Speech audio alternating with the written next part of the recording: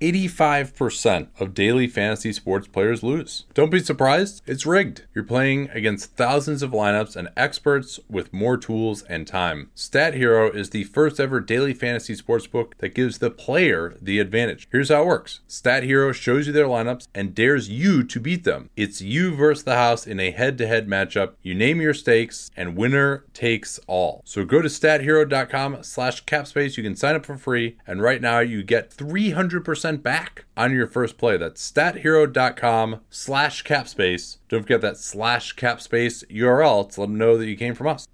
All right, we got to get right to it here. No time to lose. We're going to have Eric Pincus on later as well. He's got a lot of interesting stuff to say. So let's get to the 14-19 Atlanta Hawks. We're going to go in alphabetical order this time. For the East, 3-4 since we last checked in on them. 15th in the NBA in net rating. They've been a little bit unlucky. They're right at even in net rating. Had a rough loss today to Miami. 10th on offense, 114.0. They are 22nd on defense, also 114.0, projecting still for the A seed, 33 wins, 56% chance of the playoffs through Raptor, only 20% through ELO, and Raptor, I think, is projecting for the fact that they're going to get some guys back. What is the latest on their injury issues here, Danny? Well, so the ones that we have more recent updates, Cam Reddish has missed the last week due to right Achilles soreness. He did not play again on Sunday. Bogdan Bogdanovic is doing one-on-one stuff with contact, still no timetable on him. It's not going to be before All-Star. And then Trae Young was questionable due to right adductor soreness. He played, but he did look limited to me. Young basically didn't get to the free throw line for the first three quarters, only took one shot in the first, I think, 18 minutes of the second half. But John Collins had 19 in the third quarter. So yeah, they are dealing with a bunch of injuries. And then one other quick note, Tim Reynolds of the AP had this, and I just thought this was incredible. Rajon Rondo's last 7 appearances in games in Miami have come playing for 7 different teams. Like, that's incredible. Yes, and the Heat were quite glad to see him because he was negative 17 today in 12 minutes. And yeah, people are going to continue to crap on Trae Young. As you mentioned, he was not himself today, but he was still +9 in 36 minutes. And the Hawks definitely are really pushing for some wins. Danilo Gallinari was 2 of 10 in this one, 0 of 7 for 3. Actually, had been shooting well from 3 coming in, 41%. And some of these stats I'm going to get to here I compiled before tonight's game. The biggest difference between what he's been doing in an overall sense in OKC and this year, when I really expected him to be a 6-man candidate, and for $20 million a year, you're kind of hoping that he is going to be. 3-point shooting is about the same, around 40%, but he's 19% on long twos, which is not a huge part of his diet, but an important part, as I'll explain later. And then getting to the rim, it has not looked as good. He has 4 dunks this year after 31 last year. That rate is way lower. He's played a little over 400 minutes so far this year. So the overall true shooting is down. Usage is down as well, which is interesting because a lot of his minutes it was in theory to try to be a guy who's going to generate offense on the second unit with Trae Young out of the game. That really has not worked at all. He's turning it over a little bit more as well and shooting a little bit worse at the rim. So those are the overall things to talk about here.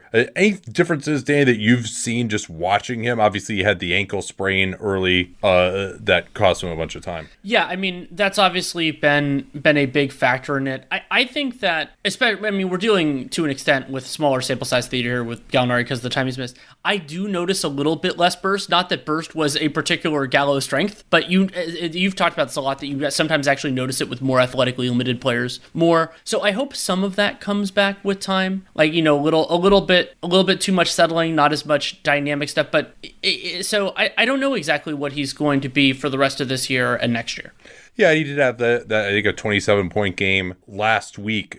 But here's why that shooting on long two and his drives are a big problem. And if you look at his overall drives this year, he's shot only 8 out of 21 on drives. He's had 51 in 442 minutes. Last year, he had 233 in 1,834 minutes. So a few more on a per minute basis, but he just shot it much better on his drives. And he basically is not driving to pass at all. He only had 14 assists on drive last year. This year, on his 51 drives, he has 2 assists and 4 turnovers. But I mentioned that he's not getting to the foul line quite as much on these drives. and he's not finishing at the rim as well. And then he's also not shooting the long two as well. And where most of his long twos come is in isolation. Now, they're not just having him ISO against a guy his size. He can't really beat that anymore. But he can, in theory, ISO against guys who are smaller than him. And so when you run a pick and roll with him, if you play it conventionally, he's going to absolutely kill you on pick and pops. And as the roll man last year, he was awesome. Averaged 1.48 points per possession as a pick and roll man last year. Most of that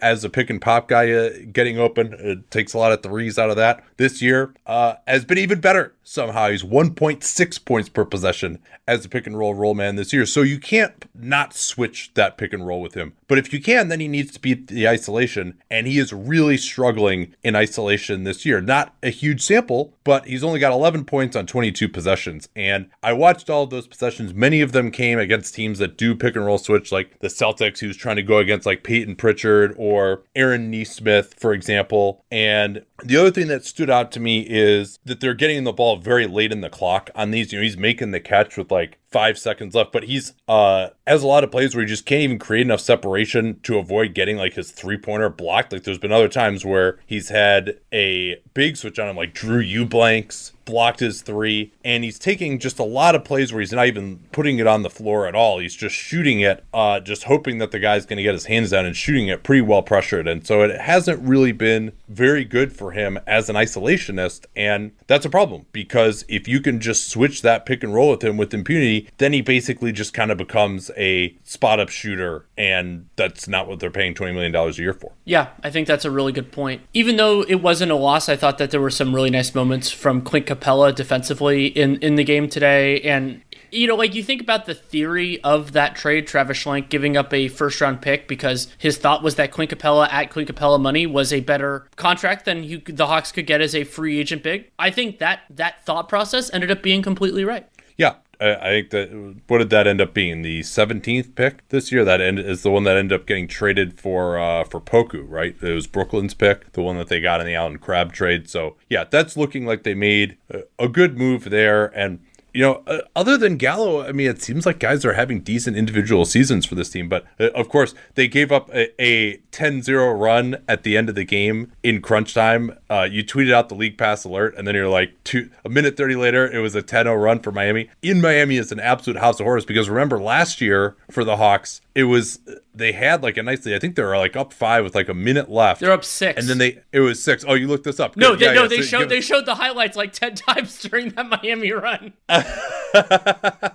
Well, what did it end up being? Like they score like the last 5 points of regulation and then like the first 20 of overtime. Like it ended up being garbage time at the end of overtime, didn't it last year? Yeah, it was something like that. And that was the game when Bam and Jimmy both got triple doubles, the first time in NBA history the two teammates got it, which they've done again since. But yeah, it was a little bit crazy that happened again. It was about a year ago now that there was that massive shortage of toilet paper. Remember that? Even still, it seems like you can't get as much as you might want to at the store. And that shed some light for me on the idea that toilet paper is not very environmentally friendly either. Over 27,000 trees are cut down each day to make toilet paper. And that's why now I use Real. It's 100% bamboo toilet paper. Bamboo grows faster than trees. It doesn't need to be replanted. And it's just a more sustainable material overall. It's 3-ply, making it both soft and strong. Even the tape is plastic free, as of course is the rest of their packaging. And every roll purchase helps fund access to clean toilets for the 2.4 billion people who currently have to defecate outside. So it's good for you. It's good for the environment. It gets sent right to your house, which is awesome, with free shipping. So you don't have to take up 95% of the room in your shopping cart just with toilet paper. No reason not to give it a try. Listeners of Dunked On get 10% off their first order with the promo code CAPSPACE. Easy to remember that because we talk about it all the time around the program. Visit realpaper.com, REEL, realpaper.com, and use that CAPSPACE code to get 10% off. Don't forget that CAPSPACE code to let them know that you came from us. I've been working with Masterclass now for probably 4 years, ever since Steph Curry's class on shooting and ball handling came out. And I still find more classes that I'm enjoying. My wife and I have actually been sitting down together and watching Gordon Ramsay's class and learning a ton about cooking technique that basically we're applying right away. More her than me, if we're being honest, because it is the NBA playoffs after all. I don't have a ton of time for cooking right now. But I'm just continually wowed by the quality of Masterclass. Just even when they're filming him doing the class, they've got like 4 different cameras there. They'll show you an overhead view above him of what he's doing in the pan or the bowl. It's really just remarkable. And really, whatever your interest is and however deep you want to go into it, whether you want to just watch the videos, whether you want to work through the downloadable materials as well. And you can watch it on iOS, Android. We're casting it to our Chromecast, super easy. The way to get started with them and get unlimited access to every masterclass and 15% off an annual membership is to go to masterclass.com/capspace. Easy to remember because we talk about it all the time here on the program. That's masterclass.com/capspace for 15% off Masterclass. Don't forget that /capspace to let them know that you came from us. But I think we can jump on to the Boston Celtics. The Celtics are 16-17 on the season, 3-4 since the last 15 and 60. They're 11th in net rating, 13th in offense, 14th in defense, which is a real drop. They're missing Marcus Smart a lot there. 538 projections have shifted to 5th in the East with 40 wins, 96% chance on Raptor, and 82 on ELO because they've had a couple of losses recently. And the win, it was a game that I wasn't watching super closely in the second half because there were so many other things on. I heard the third quarter was absolutely miserable, but ended up having a stretch run where Jason Tatum hits 2 huge layups. They trap Bradley Beal functionally twice and win the game. Yeah, that was without Jaylen Brown and obviously with Marcus Smart out even longer. Brown missed it due to left knee soreness. They didn't really have a great option to guard Bradley Beal, and he lit them up with 46 points. And actually, let's talk about that game a little bit more later. We can use it to transition into Washington as well. Hey, last East 15 and 60, we did a game between these two teams too, but they're usually pretty... Actually, most Washington games are pretty damn exciting these days. But I wanted to do a little bit of check-in on some of their guys. Jason Tatum had really been struggling. He had mentioned that he'd been struggling with COVID and his conditioning, and had a great game, as we'll talk about a little bit more, against Washington. But 54% true shooting coming in. Jaylen Brown was down to 59% true shooting as well after a great start. Both of those guys have really fallen off, particularly on the three-pointer. Both of them were over 40% for a while, but now Brown's down at 38% and Tatum 37% for the year. And also Kemba Walker, Jaylen Brown, and Jason Tatum, they're 3 best guys. When those guys play together, their starting lineup, only a 4.1 net rating. That's, I think, is going to improve as Kemba Walker gets better. I thought he had a nice game again tonight. But careful with those numbers because half of those minutes are with Tristan Thompson and Daniel Tice together as starters, as Brad Stevens has really cycled through again. He was back to more Semi Ojeleye and Javonte Green in this game. Aaron Nesmith had been in the rotation, then he was taken out of it. But I also wanted to do a check-in on one of your favorite guys here, Robert Williams, Danny. Yeah, and Robert Williams, the theory behind, like I said before the season started, that I thought there was a real chance that he would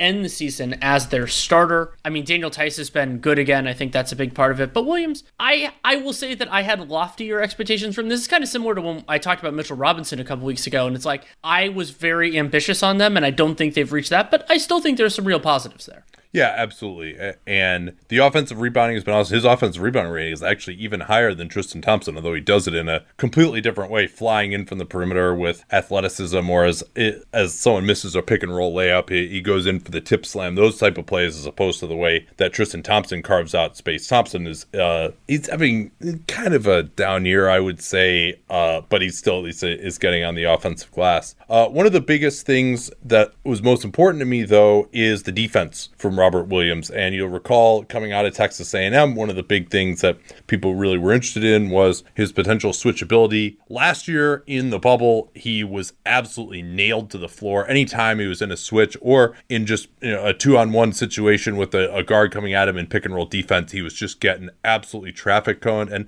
that's gotten a little bit better. And I'm not sure what the reason for that is. Part of it is just that you're not going against playoff opponents all the time. That probably helps a little bit.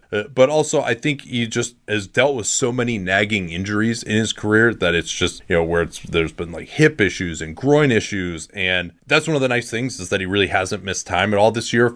This has been probably the longest extended stretch in his career that he's been healthy, and he's been able to stay on the floor a little better with fouls. Still 4.1 per 36 minutes. That's not that amazing. But I watched all of his possessions in which someone attempted a shot against him in ISO, and teams are 0 for 11 from the field against him in isolation. And I watched all those, and probably only 2 of them were good looks, and he was really good. He finished the overtime against the Pels, and he had a block in isolation on Zion and a block in isolation on Ingram where he blocked his three-pointer. He's gotten a couple of guys on jump shots with that incredibly quick jumping and reaction time that he has. So there are a few other ones where he's still going to be foul prone. Guys got good looks on him, like Brad Beal, I think got a pretty good look on him on a switch. So I wouldn't want to go to that as something you're going to do a lot, but very late in the clock, for example, and against certain players, I think you would actually be okay switching him out, which you couldn't have necessarily said last year. So that's definitely good. Any comments that you've had so far just watching him on his defense? I think that his footwork has gotten better, a little bit shorter strides, a little bit more in balance, which has really helped him. And that's often something you see for a player as they really get into the league, can get a little bit more coaching. And Williams, had another, short, let's call it a short run between high school and the NBA, just because he wasn't in college for that long. And so just to get that coaching, and in the NBA, he's had all these nagging injuries. So I think he's looking better there. And offensively, kind of getting into playing a little bit more of a role, but not a ton. I mean, his usage has gone up a little bit, all the way to 15%, but finishing well around the basket. And I don't think Williams is ever going to be a great jump shooter. I don't think the Celtics necessarily even need or want that. But yeah, so I'm not at the point yet where I'm super confident, he's going to be a starter by the end of the year, but I still like the steps that Williams has taken. Yeah, I think so. Now he does get a fair number of blocks. He's at 3.3 blocks per 36 minutes. That's where he was last year. So he's already played more minutes this year than he did last year when he was only able to play his 29 games. Yeah, that's right. So, again, getting the reps has been huge for him. And he's an unbelievable finisher around the basket, 73% on twos. He'll take a few jumpers every now and again, which I'm like, maybe shoot a little better than 62% from the line. But before you're going to do that, I did look at the numbers for how teams are finishing against him at the rim. It's not very great. It's about 60%. That is slightly below average for a center. That's what teams shoot when he's in position at the rim. And then another metric that you can look at there too is just as an overall pick and roll defender, Synergy has numbers of, now again, there's a little skewed here because this is when guys actually take the shot against him in pick and roll, but teams are taking a jumper off the dribble about 63% of the time. That compares actually pretty favorably to, just to kind of get a sense of these numbers. That's about the same as what they'll shoot against Rudy Gobert, and then the rest of the time is split evenly between floaters and going to the rim. But when teams have gone to the rim, they've been able to get pretty good looks against him, 1.2 points per possession in a limited sample. For comparison, Rudy Gobert teams are getting 0.86 points per possession when they take it to the rim against him out of pick and roll and try to finish. So obviously you don't expect Robert Williams to be Rudy Gobert, but I think he's gotten to the point where he can be effective enough defensively that he's not going to kill you. And he obviously provides some pressure on the rim that this team desperately needs because they don't get to the rim very much at all. Let's turn to this game against Washington here. And we'll work in the Wizards. Do we have their stats yet? Yes, I have them in. So the Wizards for the season, they're 13-19, 7-2 since the last 50. Oh yeah. 60. Net rating of -4, which is 24th, and a big upgrade on where they were before. 20th in offense, 25th in defense. They've moved from the Raptor 538 projections from 15th 2 weeks ago to 11th in the East now, 28 wins, and their playoff odds have gone up, but to 11% Raptor, 18% Elo. Ted Leonsis can smell that 10th seed, baby. So this game against Washington was a real missed opportunity for them. They led by 8 with under 3 minutes to go. They led by 5 with under a minute to go and managed to flub the lead. Jason Tatum had heroic 6 points in the last 35 seconds or so.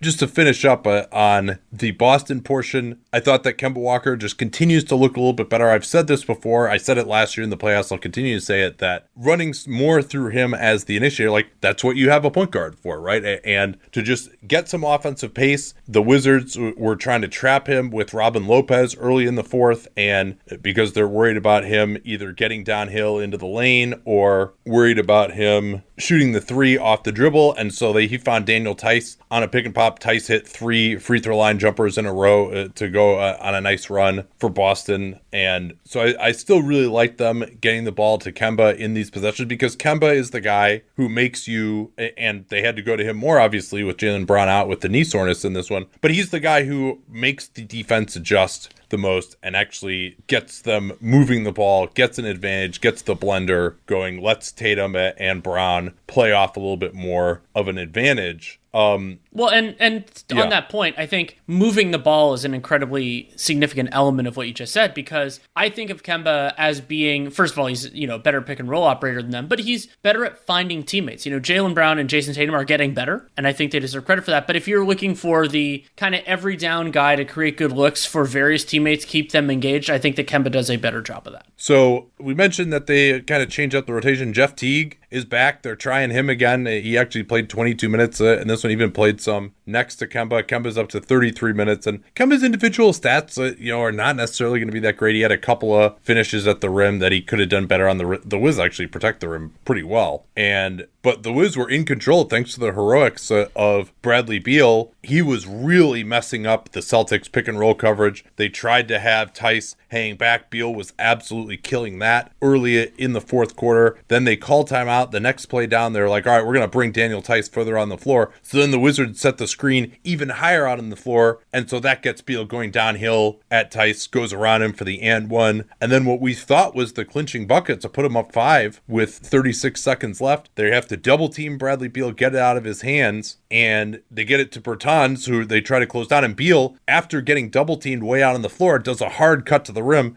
and finishes a layup beautifully. That is one of the best times to cut hard, is after you've been double teamed out on the perimeter, and everyone's like, all right, we did our job, we got the ball out of his hands. And so many guys like Luka and James Harden don't really do that much after they get off the ball, but Bradley Beal did. Yeah, Trae Young is an example of that, yes.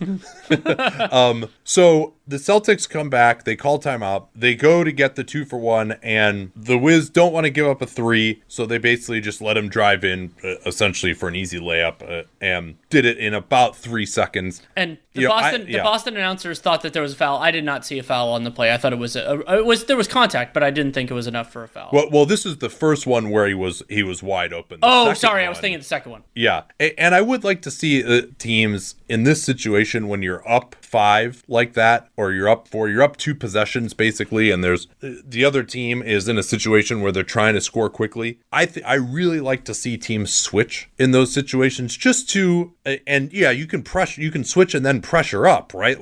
And you can maybe not help that much because you don't want to give up the 3. I understand that thinking, but just take a little more time off the clock. Don't let him just attack your conventional pick and roll defense where you can get a shot early. And if they take and make a really difficult shot, that's fine. But and if you switch, it's going to make them take a little bit more time. So they get it so quickly, come back down. Beal gets double teamed, sets up Westbrook for a wide open corner 3. He had just made one of those, and Westbrook was 1 of 5 on threes in this game, but he's still wide open in the corner and late in the clock, misses it. Ball goes over the backboard, so they get a timeout. And then Tatum got that beautiful twisting layup, but that was just to cut it to 1. But I think it was okay that they went for that they didn't go for the 3 there. I mean, it obviously worked out, but I think at the time, I think it was. I think they kind of wanted the 3, but it just wasn't there. Tatum got the ball, and they did. And then I thought was a really interesting decision. It was actually reminiscent of a Celtics pace. I think the Celtics and Pacers had 2 games like this a couple of years, over the last couple of years. But the Celtics got that Tatum shot, number 2 of the 3 in this sequence, to cut the lead to 1, and the Wizards inbound the ball to Bradley Beal. And Beal, I think he just assumed the Celtics were going to auto foul. There weren't really any guys near him. He just kind of held the ball and turned. And Boston didn't do that. And then when Beal I think he realized what was going on and freaked out a little bit, he hit the sideline and fell down. And so that meant that the Celtics didn't have to foul at all and instead had the ball down 1 with 12 seconds to go. It was a really nice sequence. Brad Stevens lauded his team for it after the game, but obviously that's probably something that they drilled. That's one of the differences between your good coach teams and your bad coach teams is, all right, we're going to get in there. We're going to deny. We're going to be in position to where we can try and get a steal. And we always say with these comebacks, it's either 3-shot fouls or turnovers, seem like it is, and this turnover by Beal was key. It was unlucky they're trapping him as they get the ball in against the baseline. The Wiz had one timeout left. They elected not to call it, but you are taking a risk there, and I think it's really on the inbounder to make the decision of whether to call the timeout. Like, if you can get the ball into a guy who doesn't have anyone near him and you can bring the ball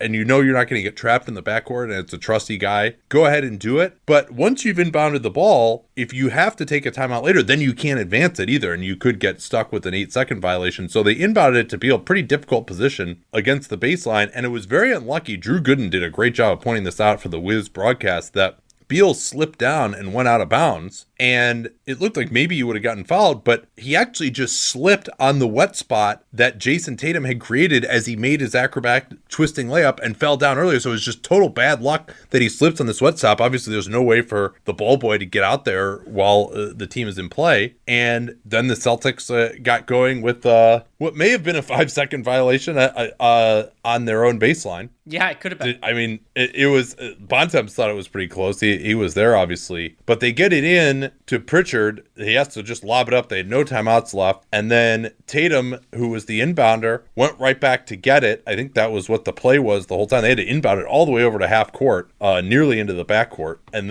But they throw it into Tatum in isolation. The Wiz did not have a traditional big on the floor. Rui Hachimura was the biggest guy, and it looked like Bradley Beal was trying to force Tatum towards the baseline, expecting help there, and Hachimura came over way too late. He did affect Tatum, but Tatum made a beautiful acrobatic layup, a type of play that we lamented that he wasn't finishing in the playoffs last year to give him the lead. And then I thought so there wasn't any help there. They didn't double Jason Tatum. And then the Celtics did exactly the opposite on the other end when the Wizards try to get it into Beal. Well, and one of the big reasons that the Celtics were able to do that was because Russell Westbrook was the inbounder, and as soon as Russell Westbrook inbounded the ball, the Celtics never guarded him again. They just threw, I think that was Ojale, just threw him onto Beal, kind of put the clamps on, and one of the benefits there, I think a lot about a play that you and I saw in person with Chris Paul with this, is that when you're really on a guy, you not only is it like it's hard for him to shoot, but it's hard to see the passes as well, and I think that was one of the real challenges that Bradley Beal got in. So he just basically couldn't do anything,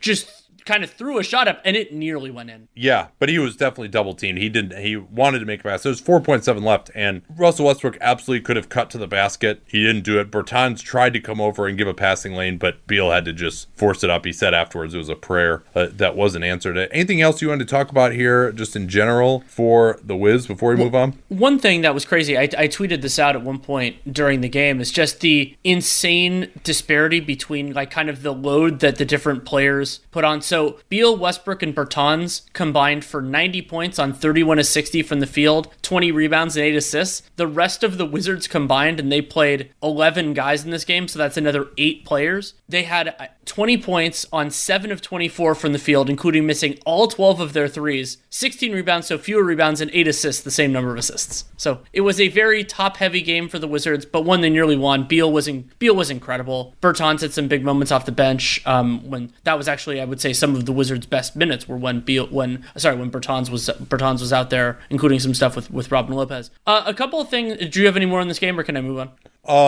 No, not really. I mean, Denny Avdia only playing 7 minutes is interesting to see. I don't know if there was a limitation. I thought he should have been out on the floor the last possession, even if he was a little bit cold, just because he's a better defender than some of the other options. Yeah, they actually had Raul Neto playing the 2 and Beal at the 3 for a lot of their time down the end. Neto played 27 minutes after being questionable coming in with a left knee contusion. I will say, even though the numbers with Ish Smith on the floor weren't bad, I do think that Neto is better than him. Agreed. And just to take that tool out of that very, very blunt tool out of Scott Brooks's toolbox you never want to see somebody get injured, but I think the Wizards have been better as a result of Ish Smith not being in the rotation, just due to some of the limitations that he has and his bad fit with Westbrook. A couple other just quick notes on the Wizards. We won't go into crazy depth on it because we talked about this game. Bertans, his first dunk of the season was in the Minnesota game. He missed a three-pointer, followed his own miss, and got a tip dunk. Now, it wasn't a tip slam or anything like that, but I thought that was interesting.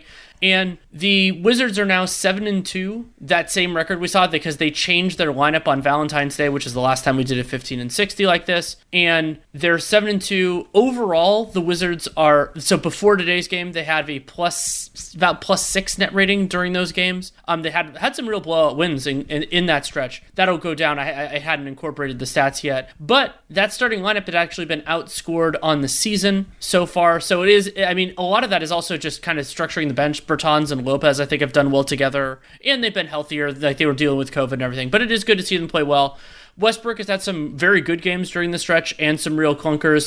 He had a huge 32, 14, and 9 against the Lakers, and then had a triple-double against Portland. But he also had a rough game in their win over the Denver Nuggets. And it's the Russell Westbrook experience at this point. He's definitely better than he was early in the season when we were very concerned, but still not perfect. Okay, next in order is the Brooklyn Nets. The Nets are 22-13, a robust 6-1 since the last 15-60. They are 5th in the league in net rating at a +5.8 right now, which is really impressive. 4th in offense, 1st in offense, 23rd in defense. I might have had a split on or something like that. 538 now projects them to finish tied with the Sixers for 2nd in the East, 45 wins, and they're going to make the playoffs. So I think the place to start with the Nets is Kevin Durant has missed 10 of their last 11, but the Nets have gone 8-3 in those games. Durant is not going to be back until after the All-Star break. Hamstrings are tricky, getting into all that. And Kyrie has missed some of that time as well, including Saturday's game against Dallas due to shoulder maintenance.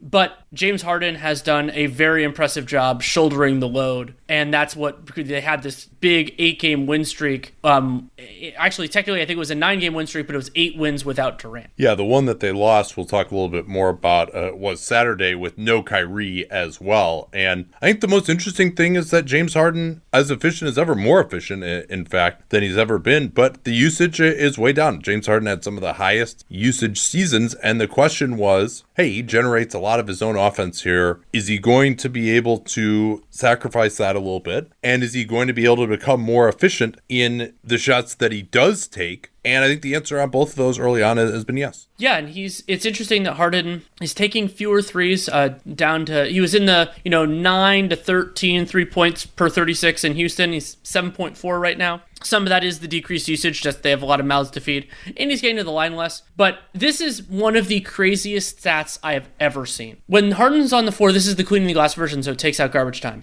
When Harden's on the floor, the Nets have had a 121.9 offensive rating. That is absolutely fantastic.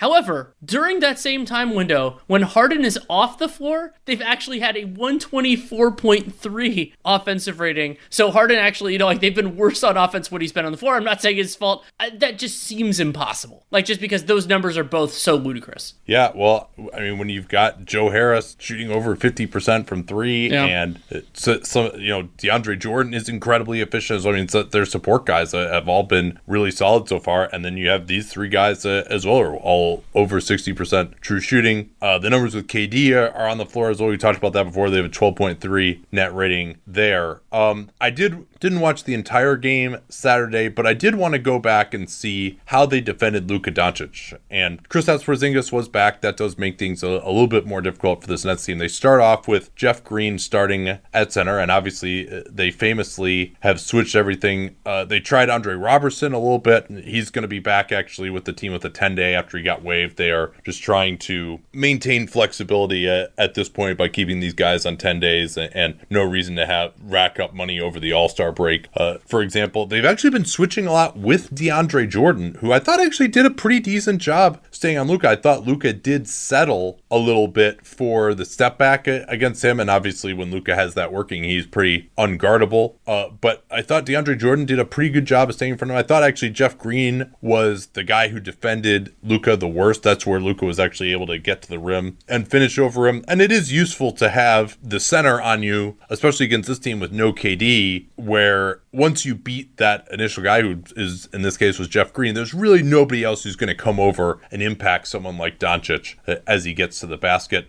They did have Nick Claxton back. They're switching with him as well. We'll see whether he can stay with guys or not. Obviously, he doesn't have a ton of experience, number 32 overall pick, I think, if memory serves, last year. But I was relatively pleased with the quality of shots that they gave up to Luka himself. Obviously, he was able to set up a fair number of threes, but the Mavs were shooting it well from downtown as well. And when Kristaps Porzingis is out there, they have a lot of shooting. But I thought they forced him into some pretty tough jumpers off the dribble in aggregate, and it was really kind of more of an offensive loss. But no Kyrie, no KD. I mean, now you're really starting to get into the offense being a little bit more difficult, where you've got, Claxton and Bruce Brown and some guys who are just not going to be able to shoot or make secondary plays. So Nets still rolling right along here. I guess a good thing that they're going to keep KD out after the All-Star break, and now KD doesn't have to go to the All-Star game too. That's a nice little benefit. Let's turn to the 15-17 Charlotte Hornets. 2-2 since the last 15-60. They are 22nd in net rating, -2.3, 21st on offense, and 19th on defense, although I certainly have no idea how on earth the team that I watched on Friday night in person is 19th in defense, so they did have some guys out. They project for the 10th seed right now, 31 wins, 27% chance of the playoffs with the Raptor, 38 with Elo. They've had Devontae Graham out quite a bit. They still haven't had all of their guys healthy to kind of have to make the decision of whether Ball or Graham or other are going to not start. We did not see Cody Zeller in that game against Golden State. So what did you make of the Charlotte Hornets on Friday night, as you and I actually saw each other in person for the first time in a year? 11 and a half months?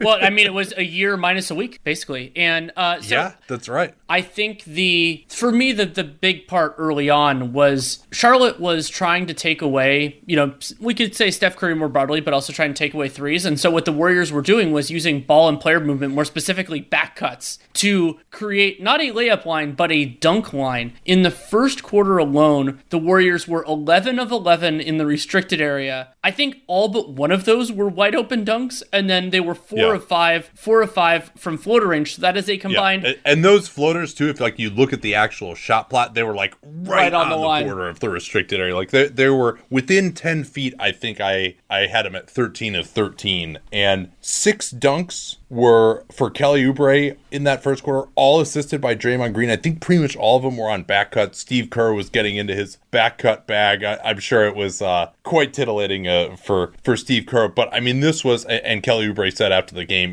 we're trying to take advantage of a young team, and they were just letting themselves get back cut, face cut, and you stop Steph Curry. He had 2 points in the first 18 minutes of the game. But I mean, they were just giving up. It was one of the worst defensive quarters in the half court I've ever seen from a team. I mean, just to give up that number of dunks, I don't care how many threes you're giving up, it's not worth that. Yeah, and Bismack Biyombo was on the floor for part of it. Remember, they're playing without Zeller both in that game on Friday and on Sunday. Zeller missed the sack game too. And also note Gordon Hayward is missing the game on Sunday as well. But yeah, with that hand issue, he did play, and I thought he was kind of de-emphasized. I thought throughout most of the game. He had a nice third quarter in that game against Golden State. But yeah, it was really it was not very good. Defensively. It wasn't, and I thought, the defense, there were definitely some nice offensive moments. I mean, LaMelo, I didn't think this was the best LaMelo ball game. I thought he was better in their win over the Suns 2 days before. Yeah, we'll talk about that in a second. Yeah, but I thought Malik Monk continued to be on fire. He was just drilling shots early, forced it a little bit late. At one point, I think he had 17 points in 15 minutes, but he ended up 25 points in 26 minutes, 5 of 11 from 3, and I think all his twos around, and forced a couple of bad passes, but I thought he did a really good job overall being that microwave guy. And this was a more limited version of the Hornets that we saw, but there still definitely some positives for this team, even in what I would consider a bad loss, other than the minutes at the beginning of the second quarter when they basically made the only run they ever did when Curry was off the floor. Well, this is actually something that I thought was fascinating, and I completely agreed with it. James Borrego took a page out of former Bobcats coach Mike Dunlap's playbook. And because they were just, whenever Steph Curry and Draymond were on the floor, they were just getting completely destroyed by back cuts in the half court. And, they just felt like they couldn't contain Curry. So they went to late in the third. It might have been like the very beginning of the fourth. I think they were down maybe like 18 points or something, I want to say. 19 points at the end of the third. So they just went to a zone press, and they may have only forced like one turnover in the backcourt. But what they did was they just sped the Warriors up, and like Andrew Wiggins really struggled as well. They tried to like not guard Wiggins in the third quarter. That didn't really work that well either, because he was able to just cut to the rim and get some dunks. So they just decided, hey, we can't stop these guys in the half court. We're down. We want to speed the game up. And so they did end up forcing 25 Warriors turnovers in that game. And a lot of it was, oh, you've beaten the press, now you're trying to attack, and then Andrew Wiggins throws a pass and gets it deflected. Like, they just made these guys play a little bit faster, and they got the ball out of Steph Curry's hands early. The Warriors don't have amazing decision makers. And yeah, when they broke the press a lot of times, it would be a dunk, or you just throw it to Kelly Oubre and he would just shoot a three wide open after like two passes, and it could look really bad. But they also forced turnovers, and they were able to get going the other way. They ended up getting back within 9 at the end of the game. It never really was truly threatened, but at least they took the Warriors out of that half-court offense that had been devastating them, because they didn't play Biyombo in the second half. They just went with Bridges and Jalen McDaniels as their backup front court, and like there's just no way you're going to stop a team like the Golden State Warriors with that kind of inexperience in the front court. So I thought it was a good adjustment from Borrego, even if it didn't really work out that well. What do you want to talk about in terms of LaMelo's game against the Suns? That was not one that I was able to watch, so I'll cede the floor to you. Well, I talked about it pretty extensively on Ethan Strauss's podcast with Anthony Slater that we did on, I think it was Thursday night, was that game. And we talked about that for a long time. I encourage you to listen to it. But basically, LaMelo, Phoenix was switching everything, and they just put the ball in LaMelo's hands and let him create at the end of the game, and he just did everything. He was blowing by guys. They had to sub DeAndre Ayton off the floor because he couldn't stay in front of him. He got a couple of really nice drives going to his right hand. He drew help, set up some threes, hit a three in isolation. He beat Jay Crowder going to his right hand for a right layup, and they basically beat the Suns. Like, you and I had just recorded earlier in the day on the top prospects being like, is he really going to be that good in ISO? And then he just beats the Suns switching defense at the end of that game. It was just very, very encouraging. And yeah, he didn't play as well against Golden State. I thought he had a fair number of turnovers, some fouls. He got back cut a lot. It wasn't a very good defensive game from him at all. After the first quarter, he was okay, and then after that, it was really a struggle on both ends. But, it still had 22 points and 6 assists and 7 to 16. It wasn't the end of the world. Let's get to Chicago here. This will be a somewhat truncated segment because Pincus and I are going to talk about Zach LaVine and his renegotiation and extension possibilities later on. But give us the stats here on the Chicago Bulls, Danny. Yeah, the Bulls are 15-17 on the season, 5-2 since the last 15 and 60. They're around even net rating, 16th in the league, negative 0.4, 14th in offense, 19th in defense, and 538 projects that they will win 29 games, which is 11th in the East, but those teams are super bunched up. 13% chance Raptor making the playoffs at 37% ELO because of that recent success. And an injury update for the Bulls. Lauri Markkanen is dealing with that shoulder sprain, and Otto Porter Jr. is continuing to deal with lower back spasms. Both of them are out until after the All-Star break. The good news is that Otto Porter is doing more activity per Billy Donovan, but he's still not good for contact drills, so I'm not even sure if after the All-Star break is going to be right. We'll have to see. Hopefully it's right. Also, Chandler Hutchison, so he's been out for personal reasons, and we didn't really know that much more. He is now being listed as out for a lower right leg contusion, so maybe that occurred in practice or something else. We'll have to get more, but at least that seems like good news. I hope that it is. And then, the better good news for the Bulls is that they're actually winning games, and they've been winning games as a lot of the other teams in that kind of bottom part of the East have been losing them. So they still have ground to make up, but they're in the mix now. Yeah, and Zach LaVine making the All-Star team, and he would not have been my choice, but I also didn't think that his selection was egregious as it was for some of the other players who were selected ahead of the guys that I preferred. Part of the reason that we're not going to talk about them as much was I was been planning to watch their game against Toronto, and then that got postponed. We'll talk more about that with Toronto, obviously. this is interesting. I went and looked at the NBA's tracking data for post touches. So this is a little bit different than Synergy. Synergy only counts it if you finish a possession out of a post up. And this is just logged by the tracking data and software, not someone manually logging it like it is for Synergy. But Thad Young has 80 post touches. Put that in perspective, Joel Embiid leads the NBA with 380 post touches. And Thad Young, most of the time, is going to be off the switches. He's playing as a backup center mostly. But Thad Young is third in the NBA in field goal percentage off of post touches. He is 24 out of 38, which is pretty devastating work for him in the post. Their last game, though, was against Phoenix. They did lose that one. They were in control for a lot of that game, and then the Suns outscored them by 16 in the fourth quarter, 32-16. Chris Paul carved them up again. Chris Paul is having some monster assist games lately. He had 15 assists in 35 minutes. And we'll end up seeing what happens with the Bulls once they get Markkanen back. That really is kind of the last piece. Luke Cornett has superseded Daniel Gafford in the rotation, and he scored more points in 12 minutes in that Phoenix game than he had scored the entire season before that. Actually hit a three, also had 3 block shots. That was kind of the idea when they signed her that 2-year deal, was this guy can block shots and hit some threes, even if he is relatively immobile. But he had his best game of the season in his 12 minutes of backup center play. And so we'll talk more about the Bulls with Pincus here at the end. Let's move to Cleveland, Danny. Yeah, it's been a rough stretch overall for the Cavs. They're 13-21 on the season, 3-3 since the last 15-60, 29th in net rating, negative 8.3, dead last in offense, 24th in defense. Remember when they were top 10? And 538 projects that they will finish 14th in the East, 24 wins, and their playoff odds are vanishingly small. And really, the reason I said it's been a rough stretch is that while they've bounced back from it partially, they had a horrendous 10-game losing streak, which they snapped in that game that you and I talked about on the Gamer Pod that we did, where they had that comeback, that insane comeback win over the Hawks, where the Hawks blew that last possession. But they also had an overtime win over the Sixers on Saturday, a game that Taurean Prince missed due to personal reasons, though he's dealing with an ankle thing. Dellavedova's still out. Jetty Osman missed it due to back spasms. And Kevin Love, while it sounds like he's close, he still has not yet returned. Yeah, I mean, Woj tweeted that he was expected to come back 2 weeks ago at this point, and clearly he is having trouble working his way back in. And yeah, it was a crazy game where the Sixers or Cleveland outscored the Sixers 20-17 in overtime, but it was an absolute rock fight before that.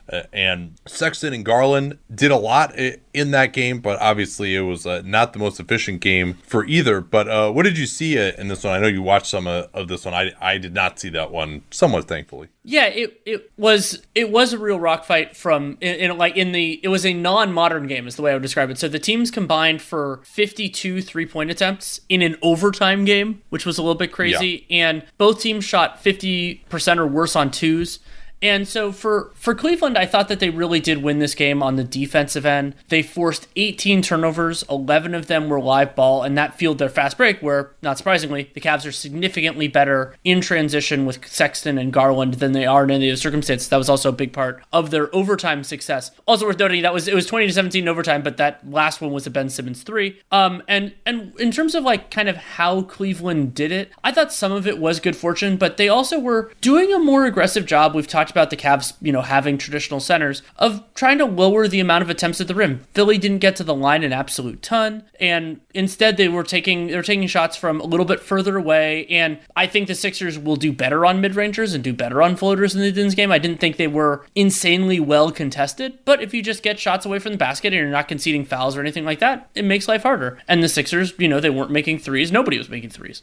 Yeah, and the Sixers somehow allowed Dylan Windler, Colin Sexton, and Darius Garland to combine for 8 steals. Yeah. The turnovers were a big problem. And yeah, Joel Embiid was awesome with his post-up game with 42 points. And Simmons did well also, but other than that, the Sixers really struggled. Seth Curry was 1 out of 13.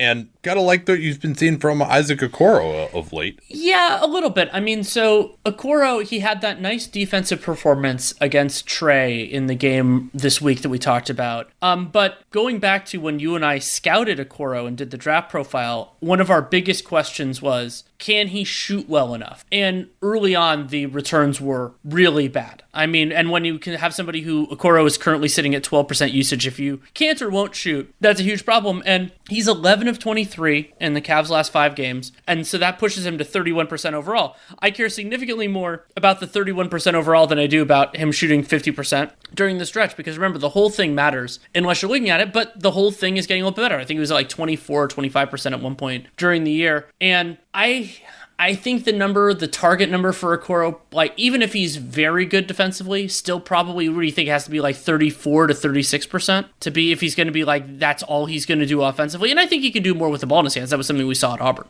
Yeah. I mean, is he going to be running pick and roll? Like, probably not, but he can drive in for some two finishes, dribbles and a good decision. I think he'll be able to do that if teams ever have to close out on it. So last thing on the Cavs, I mentioned that post-up stat with Thaddeus Young. The Cavaliers centers post-ups, JB Bickerstaff has been giving them just a little bit too much room to explore the studio space. I would say these numbers are comically bad. JaVale McGee has 61 post touches. He is 8 out of 28 shooting the ball on those post touches. That is the lowest field goal percentage in the NBA. He only has 3 assists out of the posts on 61 post touches and 6 turnovers, which is a pretty high number, actually. A lot of turnovers in the post happen just trying to get it in there, but this is just once you've actually gotten the ball. But 8 out of 28, that is by far the lowest field goal percentage in the NBA on shots out of the post. And Andre Drummond, who is not playing for them now, but did for a while, he was among the lowest guys. He was actually 42 out of 103 on shots out of the post. That's a lot of shots. And also had 20 turnovers and just 10 assists. So yeah, the post-ups probably got to go. Well, let's talk about the Pistons. Yeah, I was going to say, Andre Drummond's former team, the Pistons, 9-24, 1-5 since the last 15-60, including a rough loss at the hands of the New York Knickerbockers on Sunday. They're 25th in net rating, negative 4.7, 25th in offense, 17th in defense, and 538 projects them to finish last in the Eastern Conference with 23 wins. They are not going to make the playoffs, despite having a very manageable schedule the rest of the way, really low strength of schedule, rest advantage over their opponents. Kevin Pelton had this piece earlier in the week once they announced the second half schedule, going through strength of schedule using his evaluation, which included like the home court advantage and rest advantage and everything else. And he thought the Pistons had the 4th easiest schedule, but when you're 9-24, it's hard to make your way back. Yeah, so I hooked myself up to that machine from Clockwork Orange that just holds your eyes open and watched Pistons and Knicks today. So we'll use this as a vehicle to talk about the Knicks as well. Dennis Smith Jr. had a pretty good game on, I think it was Friday. He was number 1 play on SportsCenter, had a huge dunk coming down the lane. And as we know, the ability to have awesome dunks is basically, probably 75% of our evaluation of a player. But he really struggled again as a starter against his former team, the Knicks, with 3 out of 11. Did hit 1 3-pointer when the defense went under. But the big problem, especially against a good rim protecting team like the Knicks, was that when he did get to the basket, he really was just kind of throwing himself into bodies, throwing shots up. That didn't look that good. He has actually been getting a lot of steals and blocks so far. I think he has 8 blocks in under 200 minutes as a Piston, which is actually pretty good for a point guard. Let's see what else I got here. Well, here I have a big picture thing about this game. It was my secondary during this time, because I watched the Knicks in their win yesterday. So on Saturday.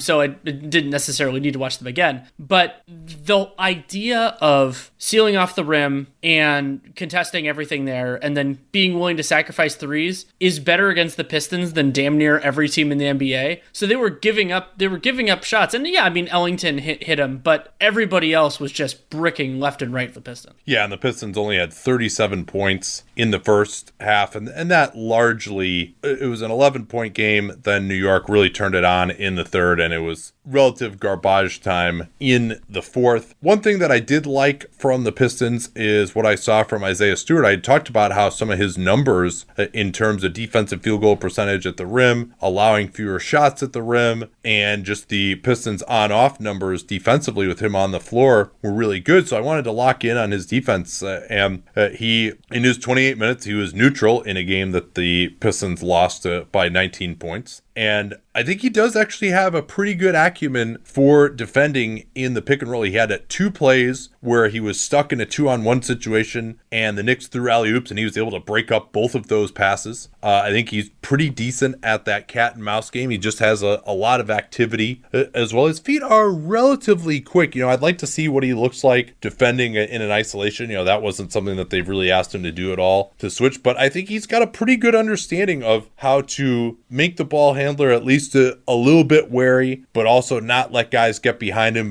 for dunks or alley-oops. And really liked his pick and roll defense in this game. Obviously, he runs the floor really hard. He's a good rebounder on both ends. He did have 2 blocks and a steal in this game as well. But the one thing that he's not really great at is he's not really, I think, going to be a really good pick and roll finisher. Like there was one play where he got the ball with a nice little runway to attack. And yeah, the Knicks had Nerlens Noel back there, and Nerlens only was credited with 3 blocks. But he changed a ton more shots around the rim as well. And he also had 3 steals in this one in 40 minutes after 41 minutes the other night with all the Knicks centers out. However, Stewart tried to go up and, he just had to jump as high as he could and then just float it up over. So he's not going to come down and crush a dunk on you in pick and roll. So I think he's got to get a little bit more of a place to be offensively, other than just hard rim runs for post up and offensive rebounds. But he reminds me a lot of Tristan Thompson, kind of similar level of athleticism, not a nuclear athlete. I want to see whether his feet are as quick as young Tristan, but as a rebounder, he's kind of in the same sort of class, and he may actually be a little bit better of a rim protector than Tristan. So I think he's going to be an effective player in the league for a long time. I don't know if he's going to be a starter necessarily, but I think his limitations are really more on offense than defense. I think he can be effective defensively based on what I saw tonight, which again, the Knicks are not a great offensive team, so I may feel differently if I see him against somebody else. One other thing, it struck me during the game, so I looked it up. Detroit's half-court offensive rating. Oh, God. 82 per 100 possessions. That's just in this game or overall? In this game. I mean, it feels it's that overall, but I'll look that up while you talk. Yeah, well, and I noted that when Detroit had decent moments in the first quarter, a lot of it was in transition, hit-ahead passes from Smith, Jeremy Grant running the lanes, Plumlee running the lanes, and when they couldn't get into transition, they were playing late in the clock. They started Svi Mikhailiuk because Wayne Ellington had kind of slumped, and obviously you're looking for any excuse to play the young guy in this situation, but Svi was 0 for 3, and Wayne Ellington was 4 of 6 from 3. He was one of the few bright spots. That was part of why the Pistons' second unit looked a little bit better. They actually go to a 5-man bench group. Saban Lee, who was their second-round draft pick, not a guy who's really looking to take the three. He's kind of like a backup point guard, energy, kind of like an Ish Smith type, I would say. I mean, we didn't even really, I didn't watch all of garbage time, but he does push the ball really hard in transition. He does play hard. He tries to stay attached to his man pretty well. Let's turn now to before we do, Detroit's Detroit's full season half-court offensive rating, 91.6, 27th in the league. Cleveland is last at 87. Yeah, that's not too good. The Knicks really didn't do much better in the first half. They just happened to go 8 out of 16 from 3 and were 13 out of 26 for the game. The Pistons were 9 out of 32, 28%. The Jedi three-point defense continues for the Knicks, although I will say certainly they were not giving up particularly good looks. Sadiq Bey had some that didn't go in. He was 3 out of 12. He struggled a little bit. But mentioned Nerlens looking pretty good. He was plus 13, had to play 40 minutes, and on a back-to-back he played 41 minutes in their win over, what was that, the Pacers on Saturday? Yeah. Yeah, and then 40 in this one. They only have one center. They did go with Obi Toppin at center just a little bit. Yeah, what you were going to say? I mean, so I get playing Nerlens. I mean, he was extremely important in their win over the Pacers on Sunday. But Nerlens Noel came back in the game today with 8 minutes and 43 seconds left and the Knicks up 22 points. Yeah, it's a Pistons game. You can say 8-43 to play since George Blah is involved. Well, and the Pistons, yes, Nerlens Noel being on defense helped with that. The Pistons aren't going to score 20 points in 8 minutes and 43 seconds, even if Obi Toppin is at center. They're not going to do that. It's at a certain point, you got to do your players a little bit of favors.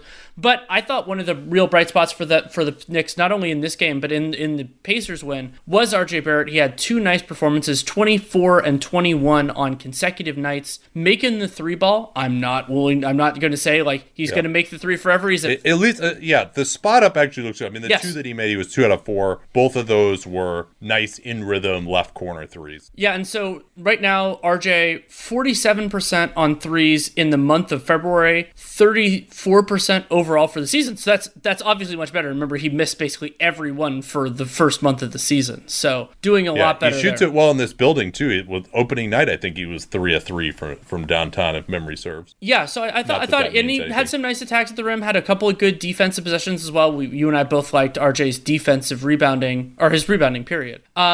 Anything else from... Oh, and also the Knicks are starting Derrick Rose because Elfrid Payton is dealing with a hamstring issue. He is out indefinitely as of now. We haven't... I would assume he'll be out at least until the All-Star break. Also of note, the Knicks have the second hardest second half schedule per Kevin Pelton's metric. They're the only team in the East with a top 4 schedule difficulty, and Orlando is the only other East team with one of the top 7 most difficult. Continue to be impressed by Julius Randle, and what's made such a difference for him is just that his jump shot is such a viable weapon this year. 3 out of 6 from 3 in this game, but moreover, they put Mason Plumlee on him to guard him with the center, and they put Grant on Nerlens Noel, and Randall was able to beat him just by shooting over the top, getting into the lane, short jump shots, free throw line jump shots off the dribble. I mean, that's the expansion of his game. How nice would that have been last year when he had to bull his way into a bunch of people? And finally, it looks like the jump shot has really come around for Randall. That one year in New Orleans, he was starting to hit a few more. You didn't feel like this was a great shot for him, but I'm a believer. I think he's going to be at least,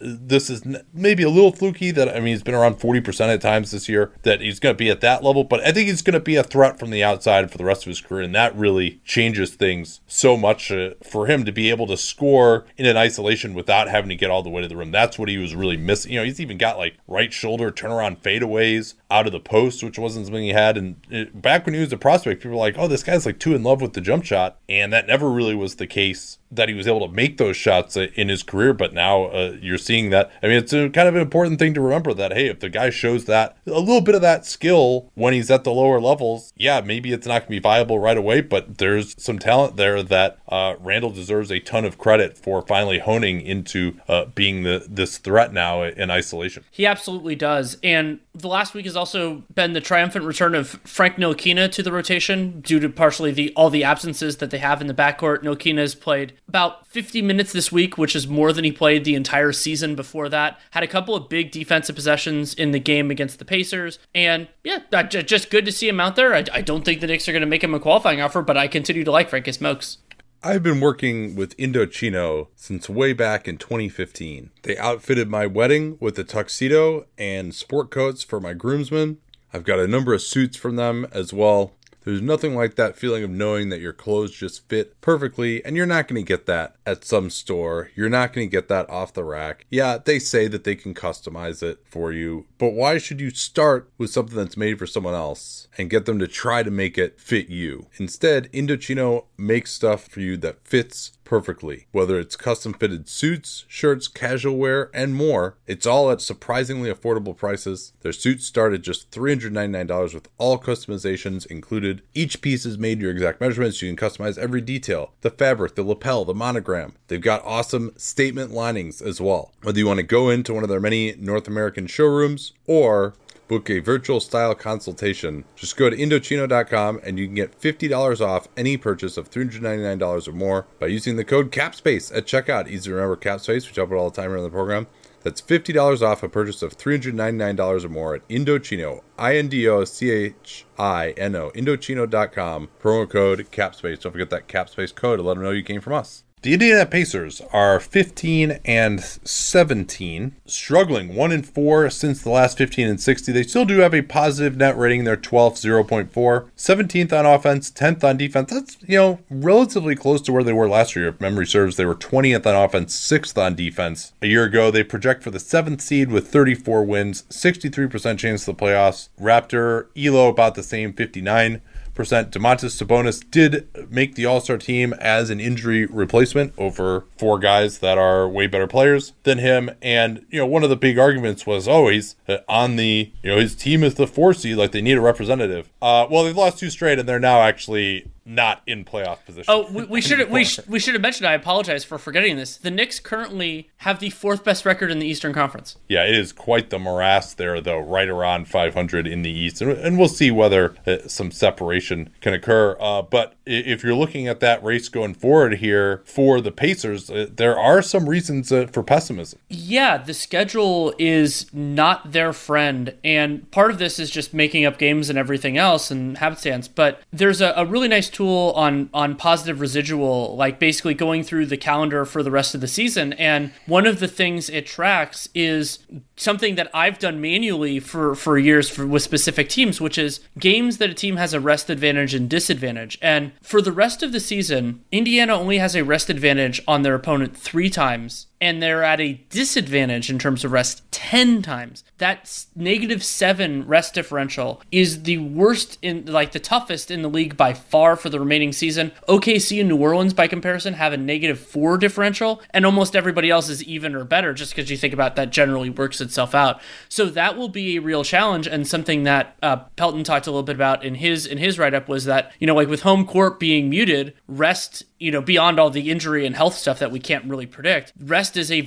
will be a very big differentiator. So that is a real challenge for the Pacers moving forward. That might be part of why, I don't know how 538's model considers that they're projected to finish 7th in their model, about a 60% chance of making the playoffs. Well, and I'm not sure if that model notes that TJ Warren is still going to be out for a long time. Scott Agnes tweeted that Warren is months away. He's still in a walking boot. And I apologize that we did not get deeply enough into this at the time, because I was like, wow, that's a long time for a foot fracture. Did he have a navicular fracture? And I went back and looked at it, and yes, he did. It was a navicular fracture. We probably should have been highlighting that a little bit more. He had surgery to repair that left navicular stress fracture, and as you'll remember, of course, from Bill Walton and Joel Embiid and all these other guys, that is just an area that has very, very little blood flow, and it has to be, as mentioned, he's in a walking boot, so it has to really be stabilized for a long time. It just takes a very, very long time to heal, and so one would think that his season is in jeopardy. We've really only got 2.5 more months of this season, and they're not going to want to mess around with that, obviously. So they desperately need him, and his scoring, they don't, other than Justin Holiday, they don't really have anyone who defends well on the perimeter. Jeremy Lamb is someone who they've had to be careful about spotting, even though he's shooting the piss out of the ball from 3. If you get him against a team like Golden State, where he's going to get back cut a lot, or an individual matchup that's going to be a problem, that's going to be difficult. And it was always the case for him, but particularly now that he's coming off the ACL, generally I think guys are worse on defense coming back, because they're, you can shoot the ball, but you can't really play defense until you actually get back in it during your injury. The good rehab. The good injury news for the Pacers is that Karis LeVert sounds like he'll be back in March. Jay Michaels talked about that a little bit, so hopefully not too long after the All-Star break. And also, I thought they really missed Malcolm Brogdon on Saturday in that aforementioned game against the Knicks.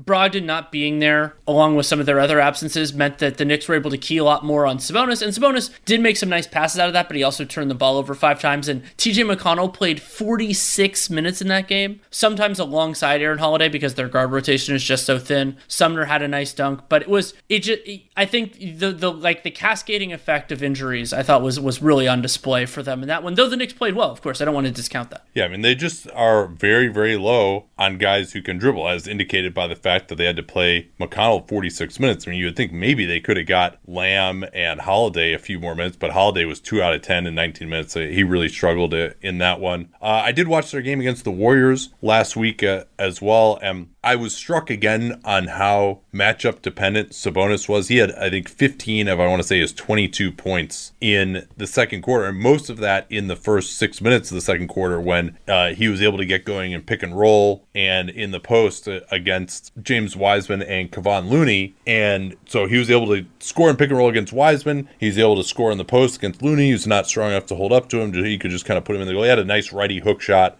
as well.